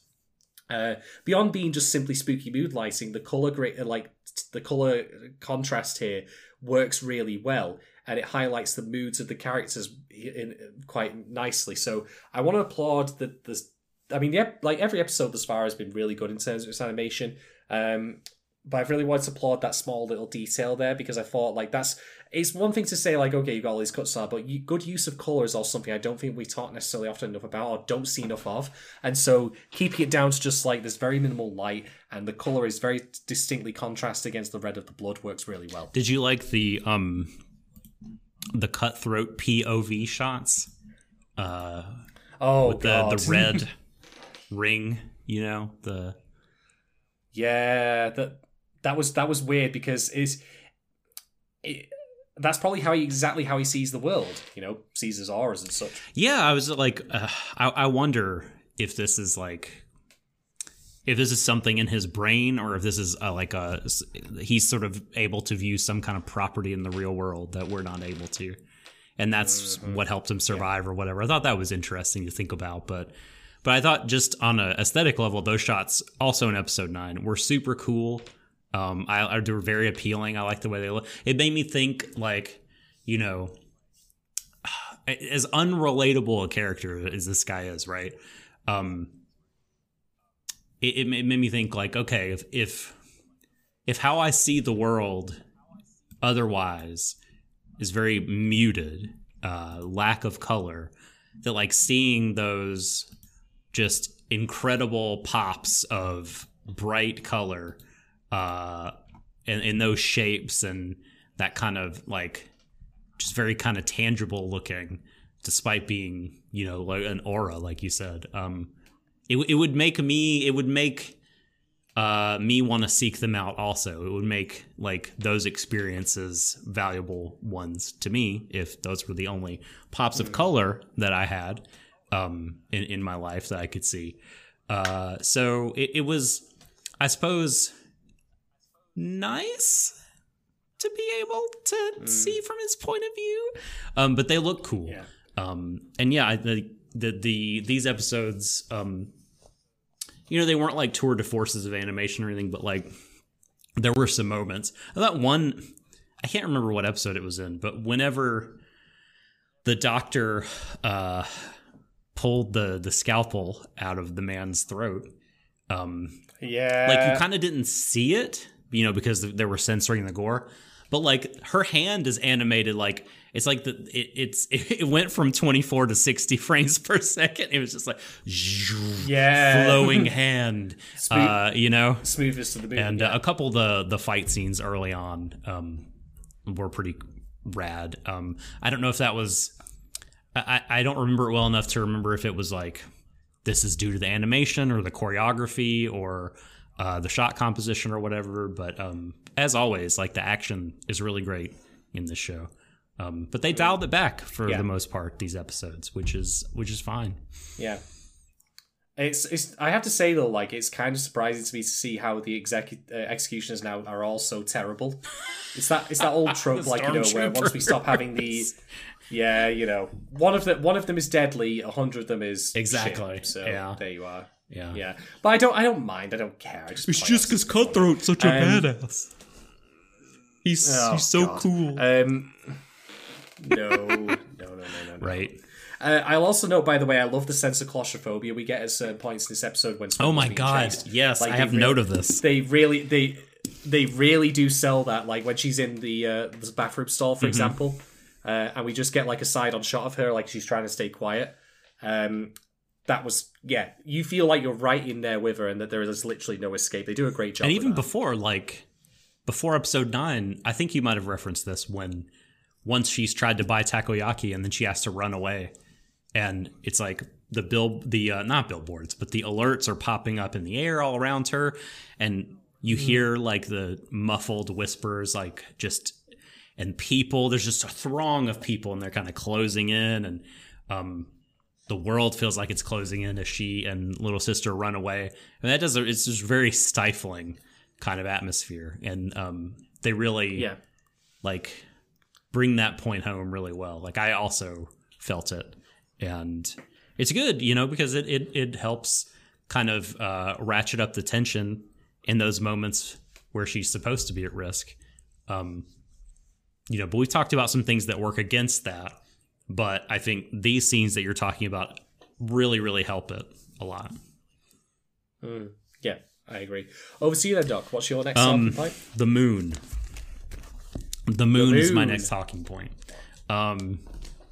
This is not a thematic point or anything particularly deep, but I just love when anime employs the moon as a plot device, Shadon. It's done with more frequency than you might think. And not in terms of like, we're an alien race from the moon or whatever, but just like when the show wants to show, but when it wants to demonstrate, a show wants to show, that's just, why would I use that word show in two senses? A noun and a verb, that's poor of me. It's Friday, it's fine. When a show wants to demonstrate like that shit has gotten realer than real, that it's on, like Donkey Kong, as it were. Then when it's like time for some batshitedness to go down, we bring in the moon to be destroyed or whatever. I know the moon is an illusion, Kate. Was never really there because it got blown up in the war. I like what Kate said there because it made me think like how people say like the moon landings were fake. No, it's just the whole moon that's been faked the whole time. Yeah. It was destroyed so long ago. Yeah, that's like your Galaxy Brain meme of moon landing conspiracies where the moon landing was fake and it's just like no, the moon was faked. Yeah, exactly. That's superb. That needs to make that. But like, so as a lover of the moon in anime used as a plot device, it's like. It hit me in waves because like when you realize that they're going to the moon, it's like, oh shit, they're going to the fucking moon. Hell yeah, this is about to become a space show. Fucking rock. And in that scene, it's one of the last times I remember them doing the Danganronpa setup where the stage like doing like and like kind of pops up. Yes. And then they have like the really cartoonish looking rocket, which I feel like they've used in a Danganronpa game that I played because they send someone into the sun. Monokuma. There's a reason that rocket, in my opinion, is styled retro, but I'll talk about that soon in my next. It was always going to crash. But oh god, yeah. Yeah. No, I was done, but I was going to say we also have Jessica in the chat. Hello, Jessica. I think she's on Team Moon as well. So, look, like in Dragon Ball Z, we all know, like, when Piccolo was training Gohan, and so this is a pop quiz for you, Shadon. Let's see how much Dragon Ball you know. Do you know what race Goku and Gohan and all of the rest of them are? I was yes, that's correct. No, that is right. No, they are members of the same race. They look human, but there's a distinct difference. Do you know what that is?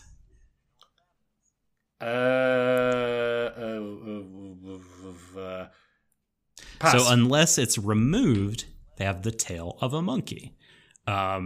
Yeah, actually, I was going to say that, but I remember thinking to myself, like, wait, I've only seen that sometimes and not others. And I can't recall, I had no idea why it was not there, but no, it just literally... People remove it. You pay for the surgery. But it's like largely abandoned once you get into, like, the Frieza arc, which is the second big arc of Dragon Ball Z. But the story of Dragon Ball is loosely based on the I think Journey to the West and the Monkey King and everything. Yeah, so, the Sun Wukong. Yeah. So there are these races, and so the reason they have these tails is because if they see the full moon, a Saiyan with a tail, then they turn into a great ape. They're just huge giant ape, and they stomp around, and they can shoot ki blasts out of their mouth, and they just generally fuck shit up and destroy planets. And Piccolo is training one of Goku's little son, and he has become a great ape because he saw the full moon, Goku's son, and he's causing havoc. And Piccolo's like, "Oh shit, he's gonna kill me." So rather than cut off his tail, because he doesn't realize that that's what he could do, he blows up the moon. So no more moon in the world of Dragon Ball Z. So yeah, he blows up the moon. It's amazing. I mean, that is the literal nuclear option. He took the nuclear option. Yeah. At some point in Getter Robo Armageddon, one of my favorite mecha anime that I will show you one day, one of the last things to happen is it's either the moon or another planet. I think it might be the moon, but Getter 1 flies to the moon and cuts it in half with an axe. As you do. So, yeah, the moon in anime. It's great. And I'm thinking, again, oh my god, they're going to the moon. And then they don't go to the moon, but it's for the best reason. Because the moon was a fake, like Kate said. Incredible. It's already been blown up. They've done it. And it's amazing. And I love when, again, the moon is blown up here for you. We're supposed to be like, oh my god, the Civil War was so much that it spilled over to space. This world really is fucked up. The moon has been blown up. So, yeah, I love that. More anime should do it. Use the moon, blow up the moon, abuse the moon. It's there for that reason. So, yeah, I'm in complete agreement. Why not? It makes for quite a spectacle. So we're talking about the moon and the space journey and all that, and now's as good a time for me as any to bring up my next talking point, which is about the Expo Park Festival that they mention. Also, hello, Mirror. Mirror. You're watching it. Oh no! I'm so sorry. I didn't think, I generally think that most people don't give a shit about Getter Robo, and so I just say things. I'm sorry. I won't get any more specific than that. But I apologize for ruining the spectacle for you. Gomen nasai. Welp. Okay, so Expo Park. I get to now mention a film that is not anime, but is actually better than a lot of anime films I've seen. And it's one that I have mentioned to you a number of times. I think we need to basically say it's not anime, but we should still talk about it after watching it someday. Which is Batman: Mask of the Phantasm. Yeah. Why am I bringing up the Batman anime film? Because in that film, Bruce Wayne, who you may or may not know is Batman, I know we're talking about spoilers, and I apologize for blowing your minds with that. Bruce Wayne is Batman. You spoiled me. I'm watching Batman for the first time. Which one? The Adam West one? Exactly, yes. Yeah, well, that's the best one to start with. But anyway, point being, he and his girlfriend at the time, they visit a futures fair, which features the city of tomorrow, this bright, shining future kind of thing, It features all sorts of things like an automated kitchen, and also is where we learn about him getting inspiration for the Batmobile of that particular show.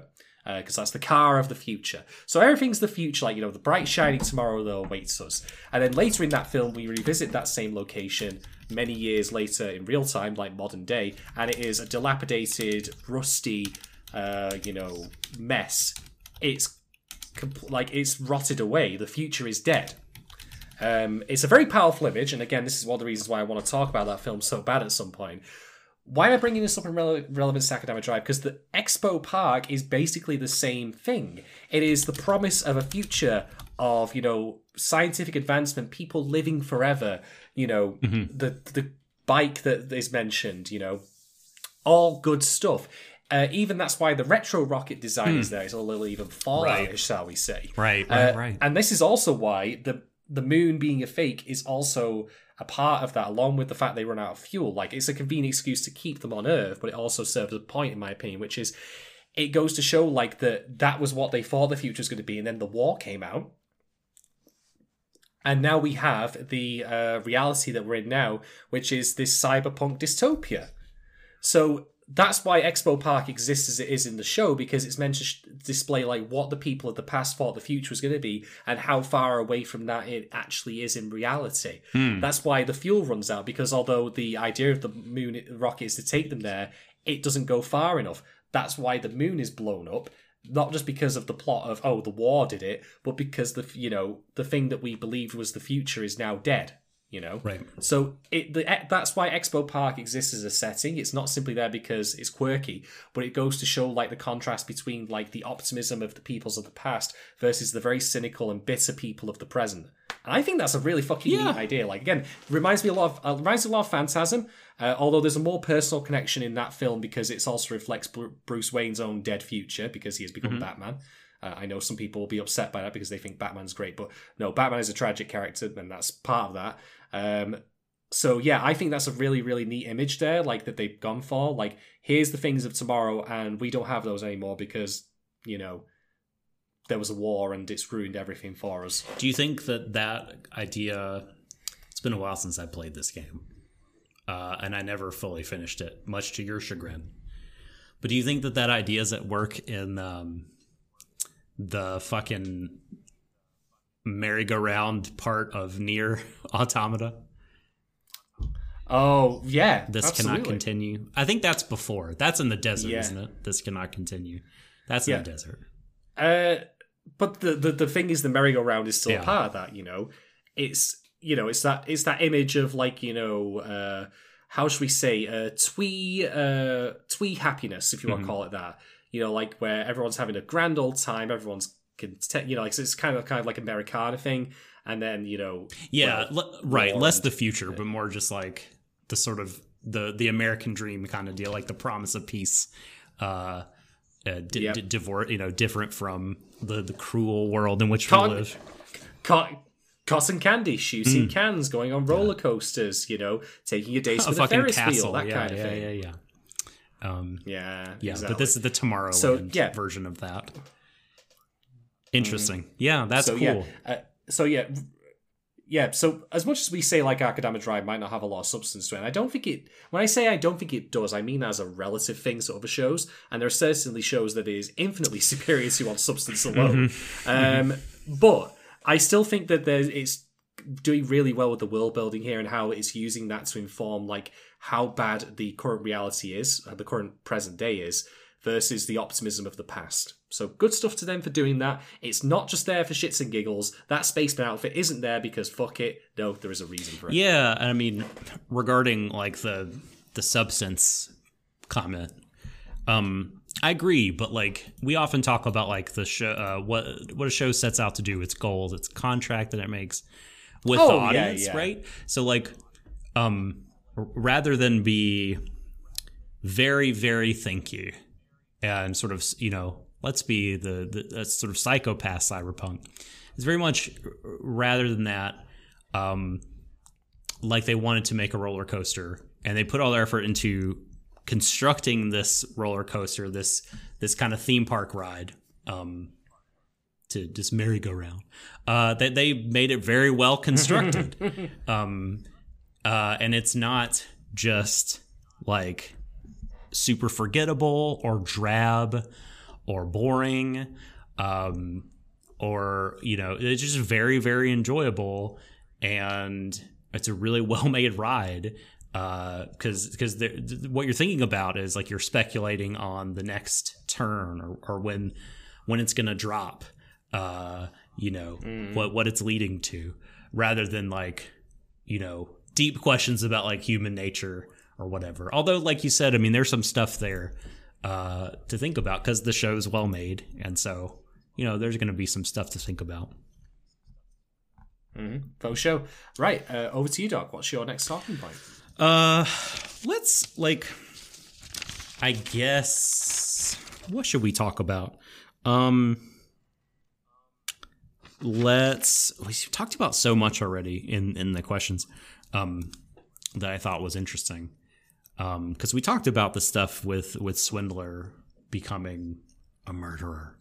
But we can now talk about, I guess, one of the things you wanted to talk about, which is like the online post that it is a match to a powder keg, as I said before. That, like, we learned about like that everything is kind of been fomenting with the Akudama up to this point, and things have kind of come to a head, and Swindler, in her infinite wisdom, as a distraction, because she and Courier, who remains the worst character besides Cutthroat, his bike has poor personality to him.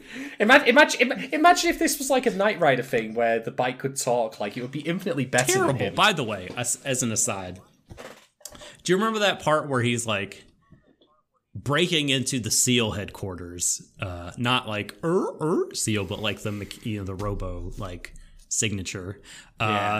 He's like, that's a stupid idea. You know what a good idea is? Breaking into Executioner HQ. And she's like, wait a minute. Won't that be crawling with guards? And he's like, we're Akudama. Since when have we given a shit about that? I'm just like, wait a minute. Wait a minute. Why is that a better idea than breaking into SEAL HQ? Like, there's no reason why it's, I mean, maybe they will have, maybe he thinks that they're guaranteed to learn something that they need to learn there. And he kind of gestures at that, but it really seems like he just wants to do it just for whatever reason. Hey, it works out. It works out well, given that Cutthroat just kind of went. Well, there it did work out, right? But like, it just doesn't offer a compelling reason. In fact, there's a reason not to do it. He's just like, fucking A, man. That's never stopped us before. And it's like, you fucking dumbass. Like, and just like the reason why he chooses to help her. Like, I mean, maybe we'll get some sort of like compelling backstory. Again, you feel like the show is going to be like, actually, he's the best of us deep down. You know what I mean? He's got the biggest heart, and that's why he pushes everyone away, because he's been hurt too bad before or whatever. But fucking he's a dumbass. But anyway, they're gonna break into this building, and to distract security and give them something to do, she posts, at high noon on Thursday, Akudama will gather in the square and we will take over the city. And that basically kicks off a revolution. People are in the streets killing petty criminals, I think. But so what did you want to say about this? I'm very curious. I just thought it was an astute observation. I mean, I'm not talking about the fact that social media can be full of bullshit, because that's obvious. But I think it's very astute that how, labels can be very quickly turned on perfectly innocent people. Yeah. I mean, keep hearing about Antifa, for example. Right. So, but it also just goes to show, like, how when that kind of labeling is employed by a government or a nation, how it can turn back in on itself so quickly, because it's, arguing for, the punishment of people who fall on that label, but they could be perfectly innocent. And it's just so easy for someone to point to someone else and say, you're one of them. You're the other kind of person.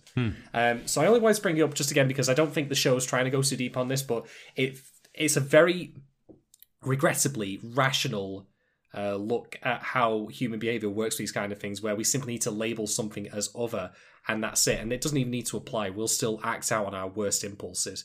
And so in some way, while I do think that it's Swindler's fault that those people died, one could also make the argument that the executioners and the government are responsible for sowing the seeds of this to happen, because they built up such a fervent anti-Akudama hate that all it needs to do is you just need to point to Neighbor, he's an Akudama, and he just gets his head kicked in. Yeah, like, people just need to feel like you've demonized them so much that as soon as they feel like unsafe from this threat, that they're just gonna blow up and take to the streets and start killing people. And it's funny. Well, funny is not the right word, but I guess it's interesting that I think a few years ago, I would have thought, boy, how unrealistic that an online post could make people do something so could spark action in the real world to such a frightening degree. But it's very much in keeping with our own reality that this online post, it can make people do terrible but also great things. I mean, it's a kind of neutral technology. It could be used for great good, or unfortunately, as we know, making a third of the country you live in to complete idiots. So exactly. Yeah. So I just wanted to say that for this scene, that I would have thought once upon a time, maybe this is a bit of a stretch here, Akudama Drive. Maybe this isn't so realistic, but no, it is. Yeah.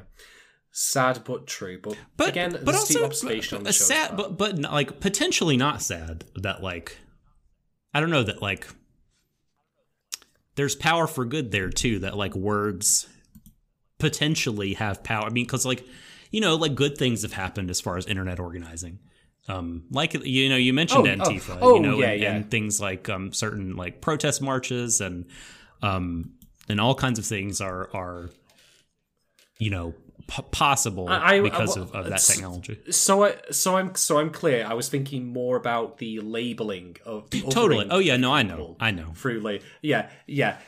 I mean, I'm not saying activism in that sense is bad. I'm just saying that when people want to use labels to mark people as others, if you want to call them that, and then commit violence against them, they'll do it even though there's no evidence for that. And I should note the government is equally culpable of that earlier in the show, because of course Swindler just gets caught along in all this, and any rational society would have gone, she's a misfortunate victim of circumstance. Maybe she isn't, but you get my point. Hoodlum also arguably so, because he's just a regular common criminal. He's certainly not an Akudama by any stretch of the imagination. Yeah. So yeah, it's very easy for people to fall down the drain on this one. To have no safety net and then just be called Akudama, and then that's it. Yeah. And also, I should note that the reason that people go so mad about this is because the Akudama in question attacks the Shinkansen, which I need to remind you is portrayed as some sort of holy spirit that the government has built up. It's created this religious iconography about it, fomented real zealotry over it. It's a fucking train! Jesus Christ. It is more than a train. I can feel the Shinkansen in my heart. Yeah. No, I agree.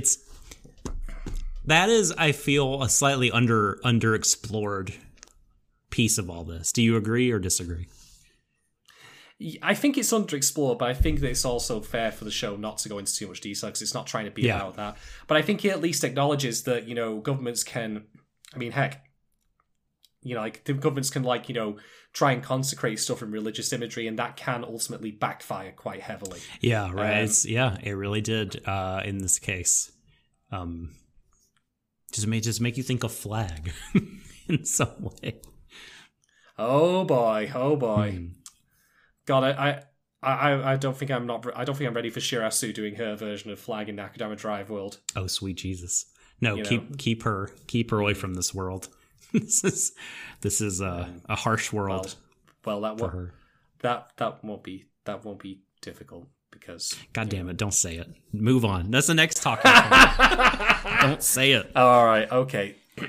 So, my next talking point, I had actually two, but I'm going to skip one of them, to be quite honest, and come back to it later on our Discord. But the one I do want to discuss on air is about censorship. We've already tackled this a little bit, so I'm not going to go into too much, but I want to know that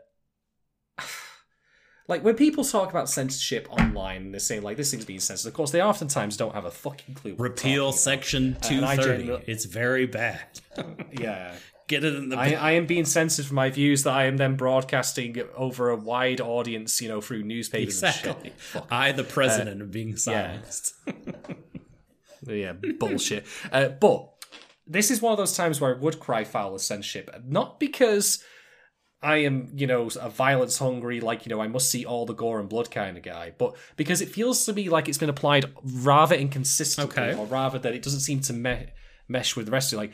I don't mind stuff like being censored for the sake of a TV broadcast if it feels more like it's been applied fairly. But something I need to note here is that we of course have that very powerful scene of the repeated moments when the brother wakes up, and every time he does there's more and more blood, which by the way, that's horrifying for a number of reasons. One, it's a child who's bled out on a laboratory table for a start.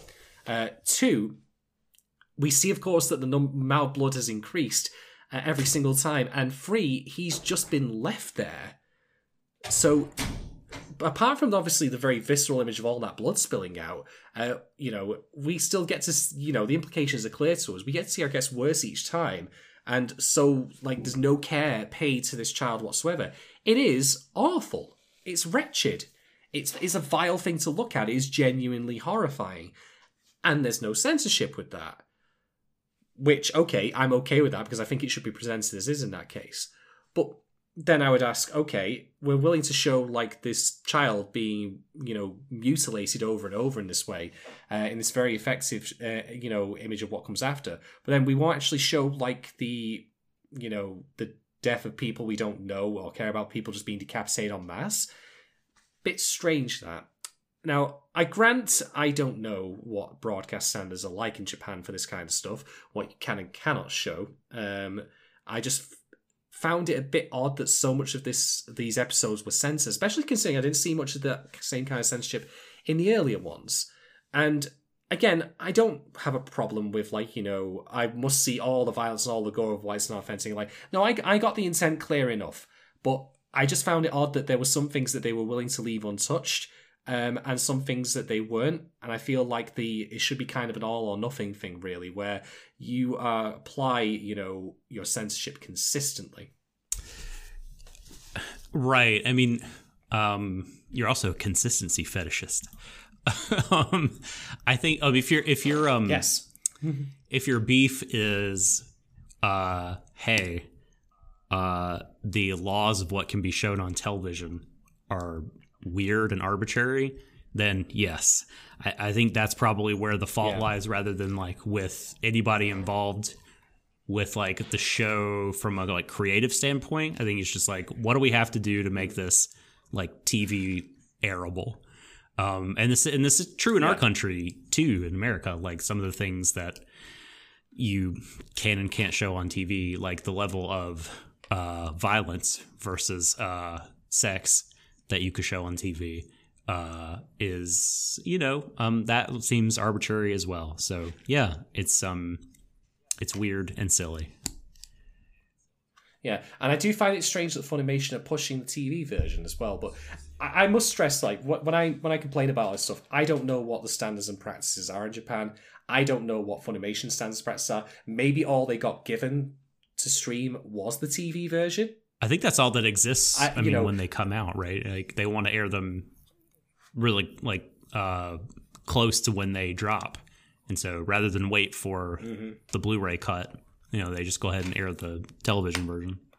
Yeah, that's essentially all they had. But funnily enough, you'll get people still screaming at Funimation for all sorts of things, and Crunchyroll for censorship and stuff like that, which obviously has nothing to do with them whatsoever. Oh, Jesus Christ. But anyway, yeah, I just wanted to bring that up because I think that to my broader point is, there are times when it is valid to criticize censorship of a work, but for one, you have to know what it is. It definitely is this in this case, because you're not mean to tell me it was the creator's artistic intent to show massive pillars of black and white. Massive pillars. Good luck arguing that. This is very clearly censorship. Yeah, and then we have to approach it critically, which is, why are we censoring it? are we doing it consistently and properly? And should it have been done so in the first place? Ask yourself those questions. Give it the fair due. And so my point is, it's fine to criticize it, as I'm doing in this case, as long as you're clear why and you do so constructively, and you accept that there are perfectly legitimate, if possibly arbitrary reasons, which is ultimately a contradiction itself, but you get my point, which is why certain groups or parties were not able to uncensor it or leave it untouched, basically. So, just something I wanted to mention there, because I thought, we hear all the time about stuff being censored, and most of the time I'm here like, you are talking utter shit. And this is one time where people said, like, Akudama Drive is censored. I think that's a bad thing. I would say yes, for a very specific reason. Yeah. So my last little point to bring up is, like,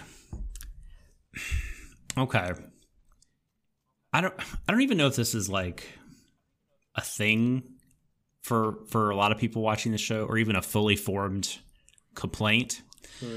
But let's cast our mind back to the doctor and her, the post-coital moment with fucking Hoodlum. Their post intercourse, and she's drinking wine and looking upon the world that she will conquer one day.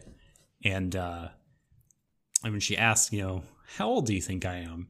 And then she asks, do you see me as a woman? Now,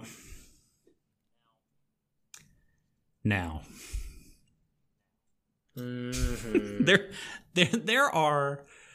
This is by no means. The conclusion I'm about to draw from this is by no means like deductively sound and the only conclusion that one can logically come to. There's ways you could interpret this that are not what I'm about to say, and that are valid, and I hope correct. I have to tell you what my mind went to, Shadon. I have a feeling where this is going, and the funny thing is, I have a feeling that, if there was a bit more information, but not too much more information, I'd probably be saying the exact same thing. Yeah. But please do say, because I have a very strong idea. Well, because, it's like Gogo Atomic Robot said in chat, like, up to that point, I was thinking, I love the Doctor for many reasons, but narratively speaking, like, it's cool that, like, you have this very sort of sexualized character who is using her sexuality and her feminine wiles as a weapon. And like you could say, like, it's, for the male gaze and everything like that, but she's like using it for her advantage in the story. And that's cool. It's cool that it's not like, sexualization being forced on some young girl character who's not willing. Oh, don't get. Sorry, when you said that, the thing that popped in my head was when you get those characters in, and I fucking hate this, like where the body of a 15-year-old, but really 1,000 years. Like, fuck you. It's not shit like that. It's not like it's not shit. Like I don't know. Flip Flappers is sometimes guilty of like the one kind of issue I think you could take with the show is like. You have a fucking pervy robot following around these two little girls. And it's like, look, I can see up their skirt. And that kind of bullshit. It's nothing like that happening here with the Doctor. She's being true to herself, right? But she is a weirdo, and she is a violent weirdo. And she is eccentric, off-kilter, a murderous, power-mad lady. And... why is she that way? Well, I'm afraid that it's because the show believes in its heart that she is that way because she is one of those trans people, a gender fluid weirdo monster or fucking whatever. And that's really annoying that even that possibility, it's because the show's like Kabukicho, no Sherlock and stuff. And not just that show, but this is the thing that you see in many other anime, to be fair. It's like the character who is an asshole or is particularly eccentric and kind of nutty and everything, turns out that they're, also not cis. So not a one of us cishetes. And that there's not like a slam dunk case you can make for this. It's just like one offhanded comment, but it still annoys me nonetheless that it's now entered the universe of my brain, and thoughts of the show. The only kind of mild counter argument I can make, and this is again based on arguably just as flimsy points as the rest, is that I wonder if she wasn't meaning woman in the sense of strictly talking about gender, but more age, like right? a stereotype. Yeah, a stereotype or an age thing. It's a good. I think it's a solid counter argument because the question she asked before is, "How old do you think I am?" But it's confusing because look at her. What you would not mistake her for is a little girl, or a young maiden, a young lady. She's a woman. By all like outward appearances, but that question, is she? And so it's just weird. It was weird, and I didn't like it, and I'm sad it's in there. Like, not that again. It's like, we've had a lot of discussion, and we probably don't have time to go and do like a really kind of thoroughgoing discussion about trans representation in anime. We're probably not even the people. I know you're very very right about that, but it just just to sum up, I'll say just seeing this kind of character and what is possibly a trans person played yet again as like a psychotic murderer weirdo is disappointing that they tie that to the gender stuff and that the gender politics of anime are so often that. Terrible. Yeah. I'm not really going to comment on it because I'm not the person to do that because of who I am. It makes us feel weird. So it's not right. All I'm going to say is that I don't think I have anywhere near enough information to make a full judgment on it. I won't hold it against the show, but if there are people out there who feel differently that it is something that they find offensive, then who am I to argue? Because for one, I'm not the arguably offended party in that case, if you know what I mean. If someone who was transcoding and said, I think this is offensive that even hints that this person could be like that, then I would say, totally. Absolutely, you're right to interpret that way. There is certainly enough, there's scant evidence either way, but that's still evidence enough for one to make a conclusion one way or the other, I would argue, if they so wished. And so, my point is going to be that I'm going to reserve final judgment on that, if I even make one, for what happens in the final 3 episodes. Yeah, I mean, it's not a thing that, like, for me as a viewer, I'm able to compartmentalize it, and it is not ultimately going to have much bearing if it's just this incident, just this line. It won't really have any bearing on how I feel about the show as a whole. But as you say, who am I to tell someone whether or not they can be offended at it and everything? I just thought it was worth bringing up because it just struck me as odd and made me think about things that annoyed me a lot. So I wanted to share with the class. Yeah. But that's all the points that I have on the episodes. Yeah. I have one more, but I'm actually going to save that probably for the final podcast, depending on what plays out, just because also we're short on time, so I will leave it there. But that will bring us to the... We got to rank our top 5 batshit moments. I was going to get to that. Oh God, I have really legitimately have not been tracking these for these podcasts. I'm so sorry.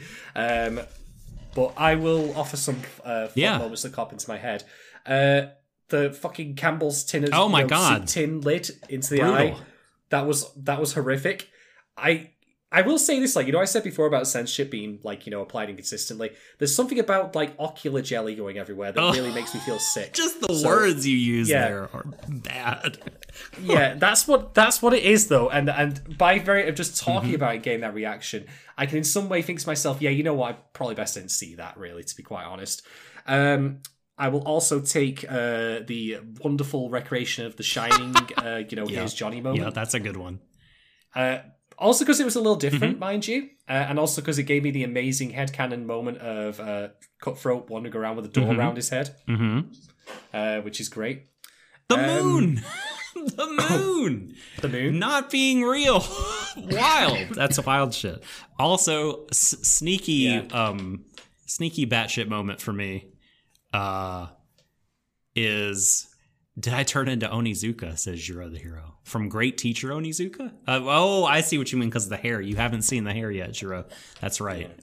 Yes. No. Well, no, because that dude's kind of a scumbag. But yes, my hair did change. It's purely a visual comparison. Yes. Sneaky on contender for this list, in my opinion, is in episode 7 when Courier straight up executes a man with a shotgun, because there are things that even this show I was like, they're not going to do that. They're not he just shot him in the face. Oh my god. Yeah, he gave the most horrific, like, one-liner at the end of that as well, where the guy who he shoots in the back of the head, he's like, God, what was that light? And then Courier says it's the end of the tunnel. Bang, and I'm just like, oh. Not even 1980s Arnold Schwarzenegger in Commando could have done that. The end of the tunnel. Not even he could have given that line and he did it. The end of the tunnel. Or maybe James Bond, like, I guess it's the end of the tunnel for him. That's bad. What else? I love the banter where they kept, like, where the little sister's like, my sister's not shit. Like, that's pretty funny. That did make me chuckle. But it can't make this list because this list is a list of crazy, ridiculous, insane moments. The cake. Yes, I will allow that. The cake. The moment where the lights under the floor are turned on and, the Evangelion, like, oh, it's all the brothers and sisters, or it's just brothers. Soylent Green! They're dead, yeah. And then you get that harrowing but cool shot of him in the fetal position, the camera swirling around him, and then the bodies are kind of... It's very grim and it's very edgy. But it was... And it's supposed to be. It's very disturbing. The moon, again, I will say that's got to be number one. Doctor betraying them, I mean, that was a surprise. Yeah. Just like, hey, Basu, I've got this kid under my arm and I'm turning on these guys. Also, the hoodlum getting with the doctor. Totally nuts. Who saw this coming? And surviving to the following morning without missing anything. Exactly. Yeah, and surviving. He didn't wake up like with his feet inverted or anything like that, or with like one of his pinky fingers like on his face or something. When it could have gone. Yes, exactly. Could have gone very, very bad place. When the rocket ran out of fuel, that was pretty good. Because at that point, you're just kind of going like, you're going to the moon. No, the moon isn't real. But we're in the rocket. We're going to the moon. Oh, this rocket's running out of fuel. We're crashing. It's just wild. The riots, like they were cutting people's heads off with katanas. Holy shit. The Akudama also. I mean, like, what kind of Akudama was it? Just like shit there. Shoplifter? How did they? You know what I mean? The Akudama we see are very powerful. I'm sorry, I'm laughing because you just named an Akudama shoplifter. It's like super S rank Akudama shoplifter. He literally they got Jaywalker. They've executed him. I mean, who are these like low level Akudama getting nabbed by the public, just private citizens? The public indecent Flasher. Flasher. No, they've killed him. Oh, that needs to be. That needs to be like one of those online quiz things where you can like. Oh you know, yeah, put your tell name you in what and your tell you what your academic. exactly. That's good. That's good. Yeah. Your your identity is no, Flasher. You all I've you got do it, is Shadon. Even crazier and more unrealistic than the moon was when the police chief says, "We can't just take aim at civilians." Oh boy, yeah. That's pretty out there stuff, man. Yeah. Yeah. It's true. I got nothing to add to that. All right, time to rate the episodes then. So I am going to go first in this case then. I think these episodes are really good. I think that what they basically try to do is they want to give good, like, big set pieces to a lot of them. And that then serves as a reason to stitch the plot together. But the stitching together works in this case. Like, constructing a show in that way is not inherently a bad thing, in my opinion. Mm-hmm. And I think that they've done a lot of really nice small things, both in terms of how they've animated it, how they've set up all the storyboarding, all the good homages they've done to like the films and such, like Shining, of course, being the key one here. I think that they've also done a lot of good stuff with the world building in these episodes. Censorship bit, whatever. I wasn't. I think that point you made about Doctor also is like, I don't know. But yeah, I still overall quite enjoyed these episodes. I'm going to give them, in the end, 4 out of 5 tins of real tomatoes. Did I steal that from you? I did, didn't I? You very much did. I swindled it from you. You got me. Okay. Well, what? Don't say cake. Don't say 4 cake. layers of cake. No, No. So, yeah. I think I probably have 0. No. Gero said in chat like the show needs a lower level hacker called Pirater, but I've got one that's even better than that. It would of course be Gamer. Oh, is that a crime? Oh, wait, no. Yeah, I've answered my own question. It is a crime. Next. Yeah. Next. BitTorrent offender. I'm probably gonna go as well with 4 cute puffy red vests out of 5. And because of the things you said, like, you know, the show dialed back the action a wee bit and gave us more of the plots. And while that's not what we come to the show for, it was still good because the plots were bonkers. I really liked kind of the ups and downs of the show. I mean, it's still a pretty wild ride, still really fun. Despite, I think my overall biggest issue with it is just feeling like I hate saying these words because TV tropes sometimes is like infects our discourse too much, but the plot armor of fucking oh god, yeah. What's her face, Swindler, Shrin.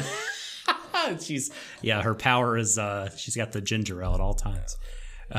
Well, to be fair, like, she is saving children here. Does that technically mean she's filling out Swindler's list? Please put yourself in the penalty box.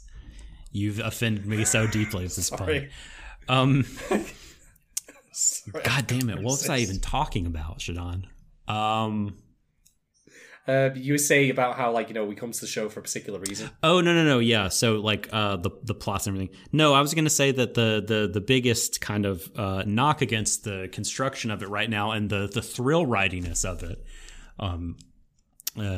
despite it still being fun, like the sort of illusion that anyone can be killed at any time, is ebbing away because of the plot armor, as I say, of Swindler being more and more visible.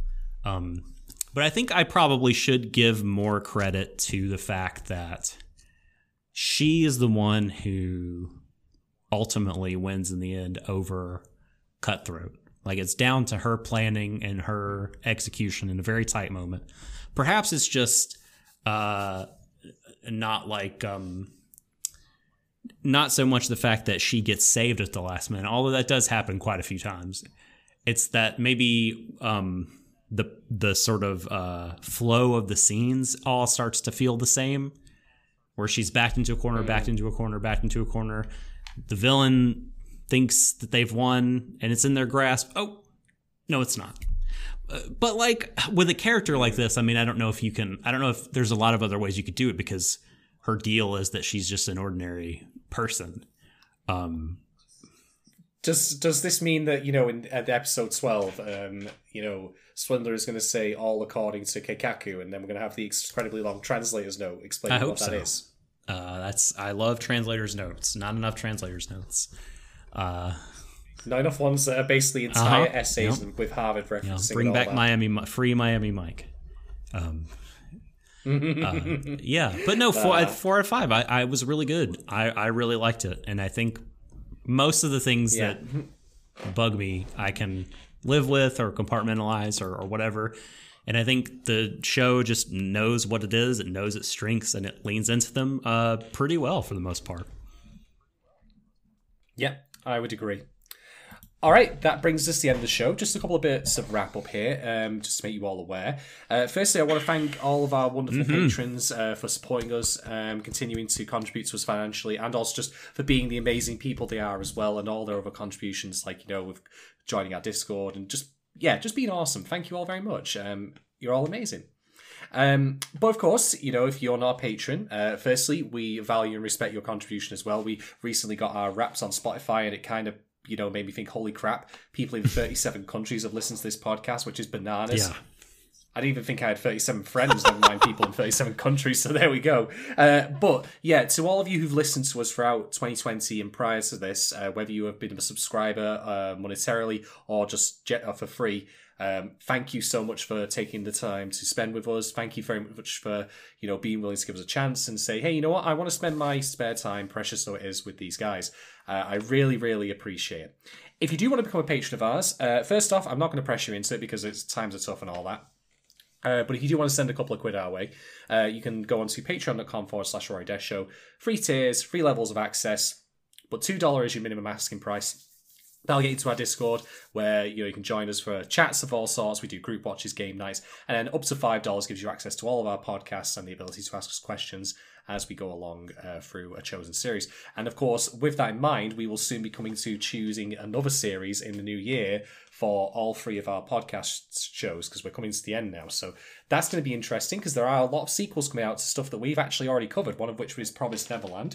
So that will be up for consideration, I strongly suspect. Yeah, because we've, for the public side, the free stream, we try to stay away from sequels because we want it to be as accessible a show as possible. But for patron stuff, I think they're probably fair game. And so excited. So excited for more Neverland. Holy shit. Yeah, that'll be really good. I'm looking forward to that. But, of course, we have other things lined up in the interim. If you are a $3 patron or higher, you will have our final Suritama episode coming up next week, for which we have a special guest joining us. I've had confirmation today that she will be coming along. I'm very pleased to announce that returning, we have a Warri Desho alumni. We have Emily Rand joining us. She's going to be talking all things Suritama with us. You may have seen her with us previously talking about Sarazanmai, and also, unfortunately for her and for the rest of us, Franks. But, also, you should probably refer to her as Esports Journalist of the Year, Emily Rand. Yeah, I was gonna save that for the cold opening of the Storytimer one. But I'll just have to say she's just some random. It's fine. I'm sure she's just a person with a blog. We have that to look for. That's all. She's right. She writes stuff. I don't fucking know. But anyway, we'll be having that coming up.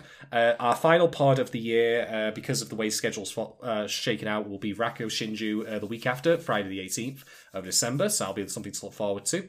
I will be doing more streaming of Final Fantasy VIII.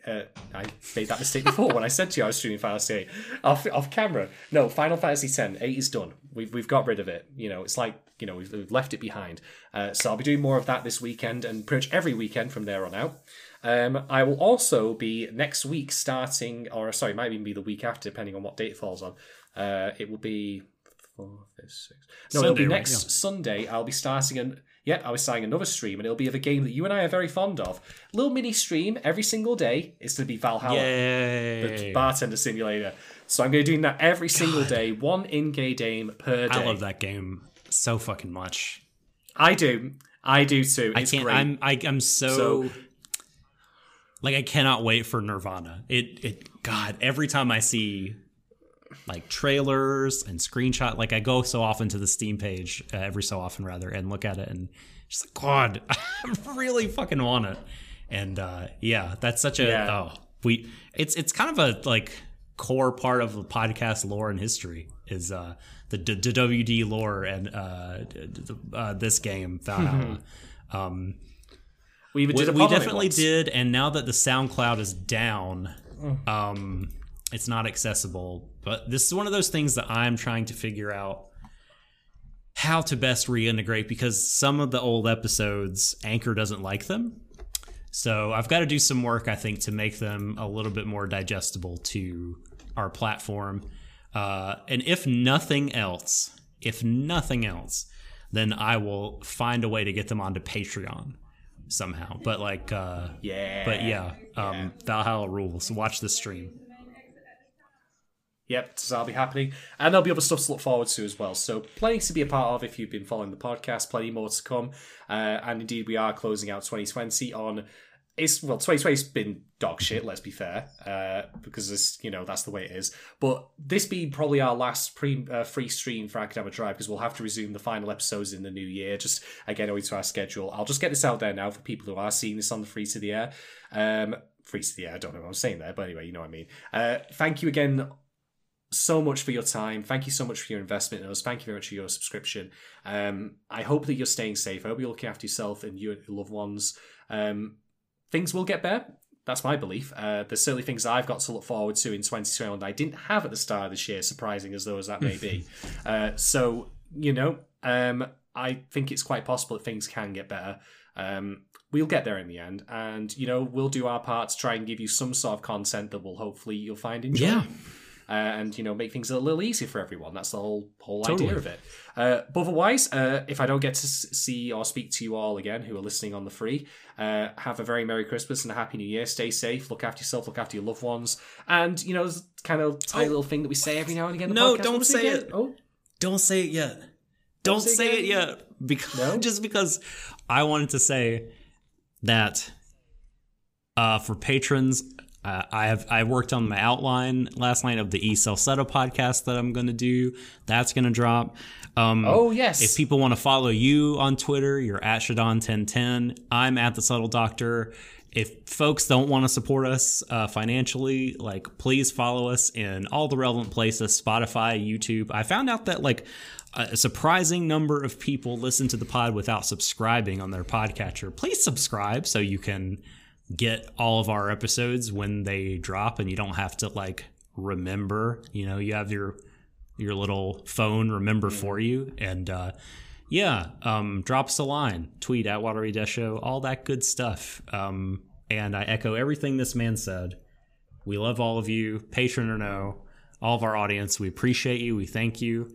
And if you don't tune into any of the rest of the content, or if we don't get anything else out there before the new year, happy mega Christmas.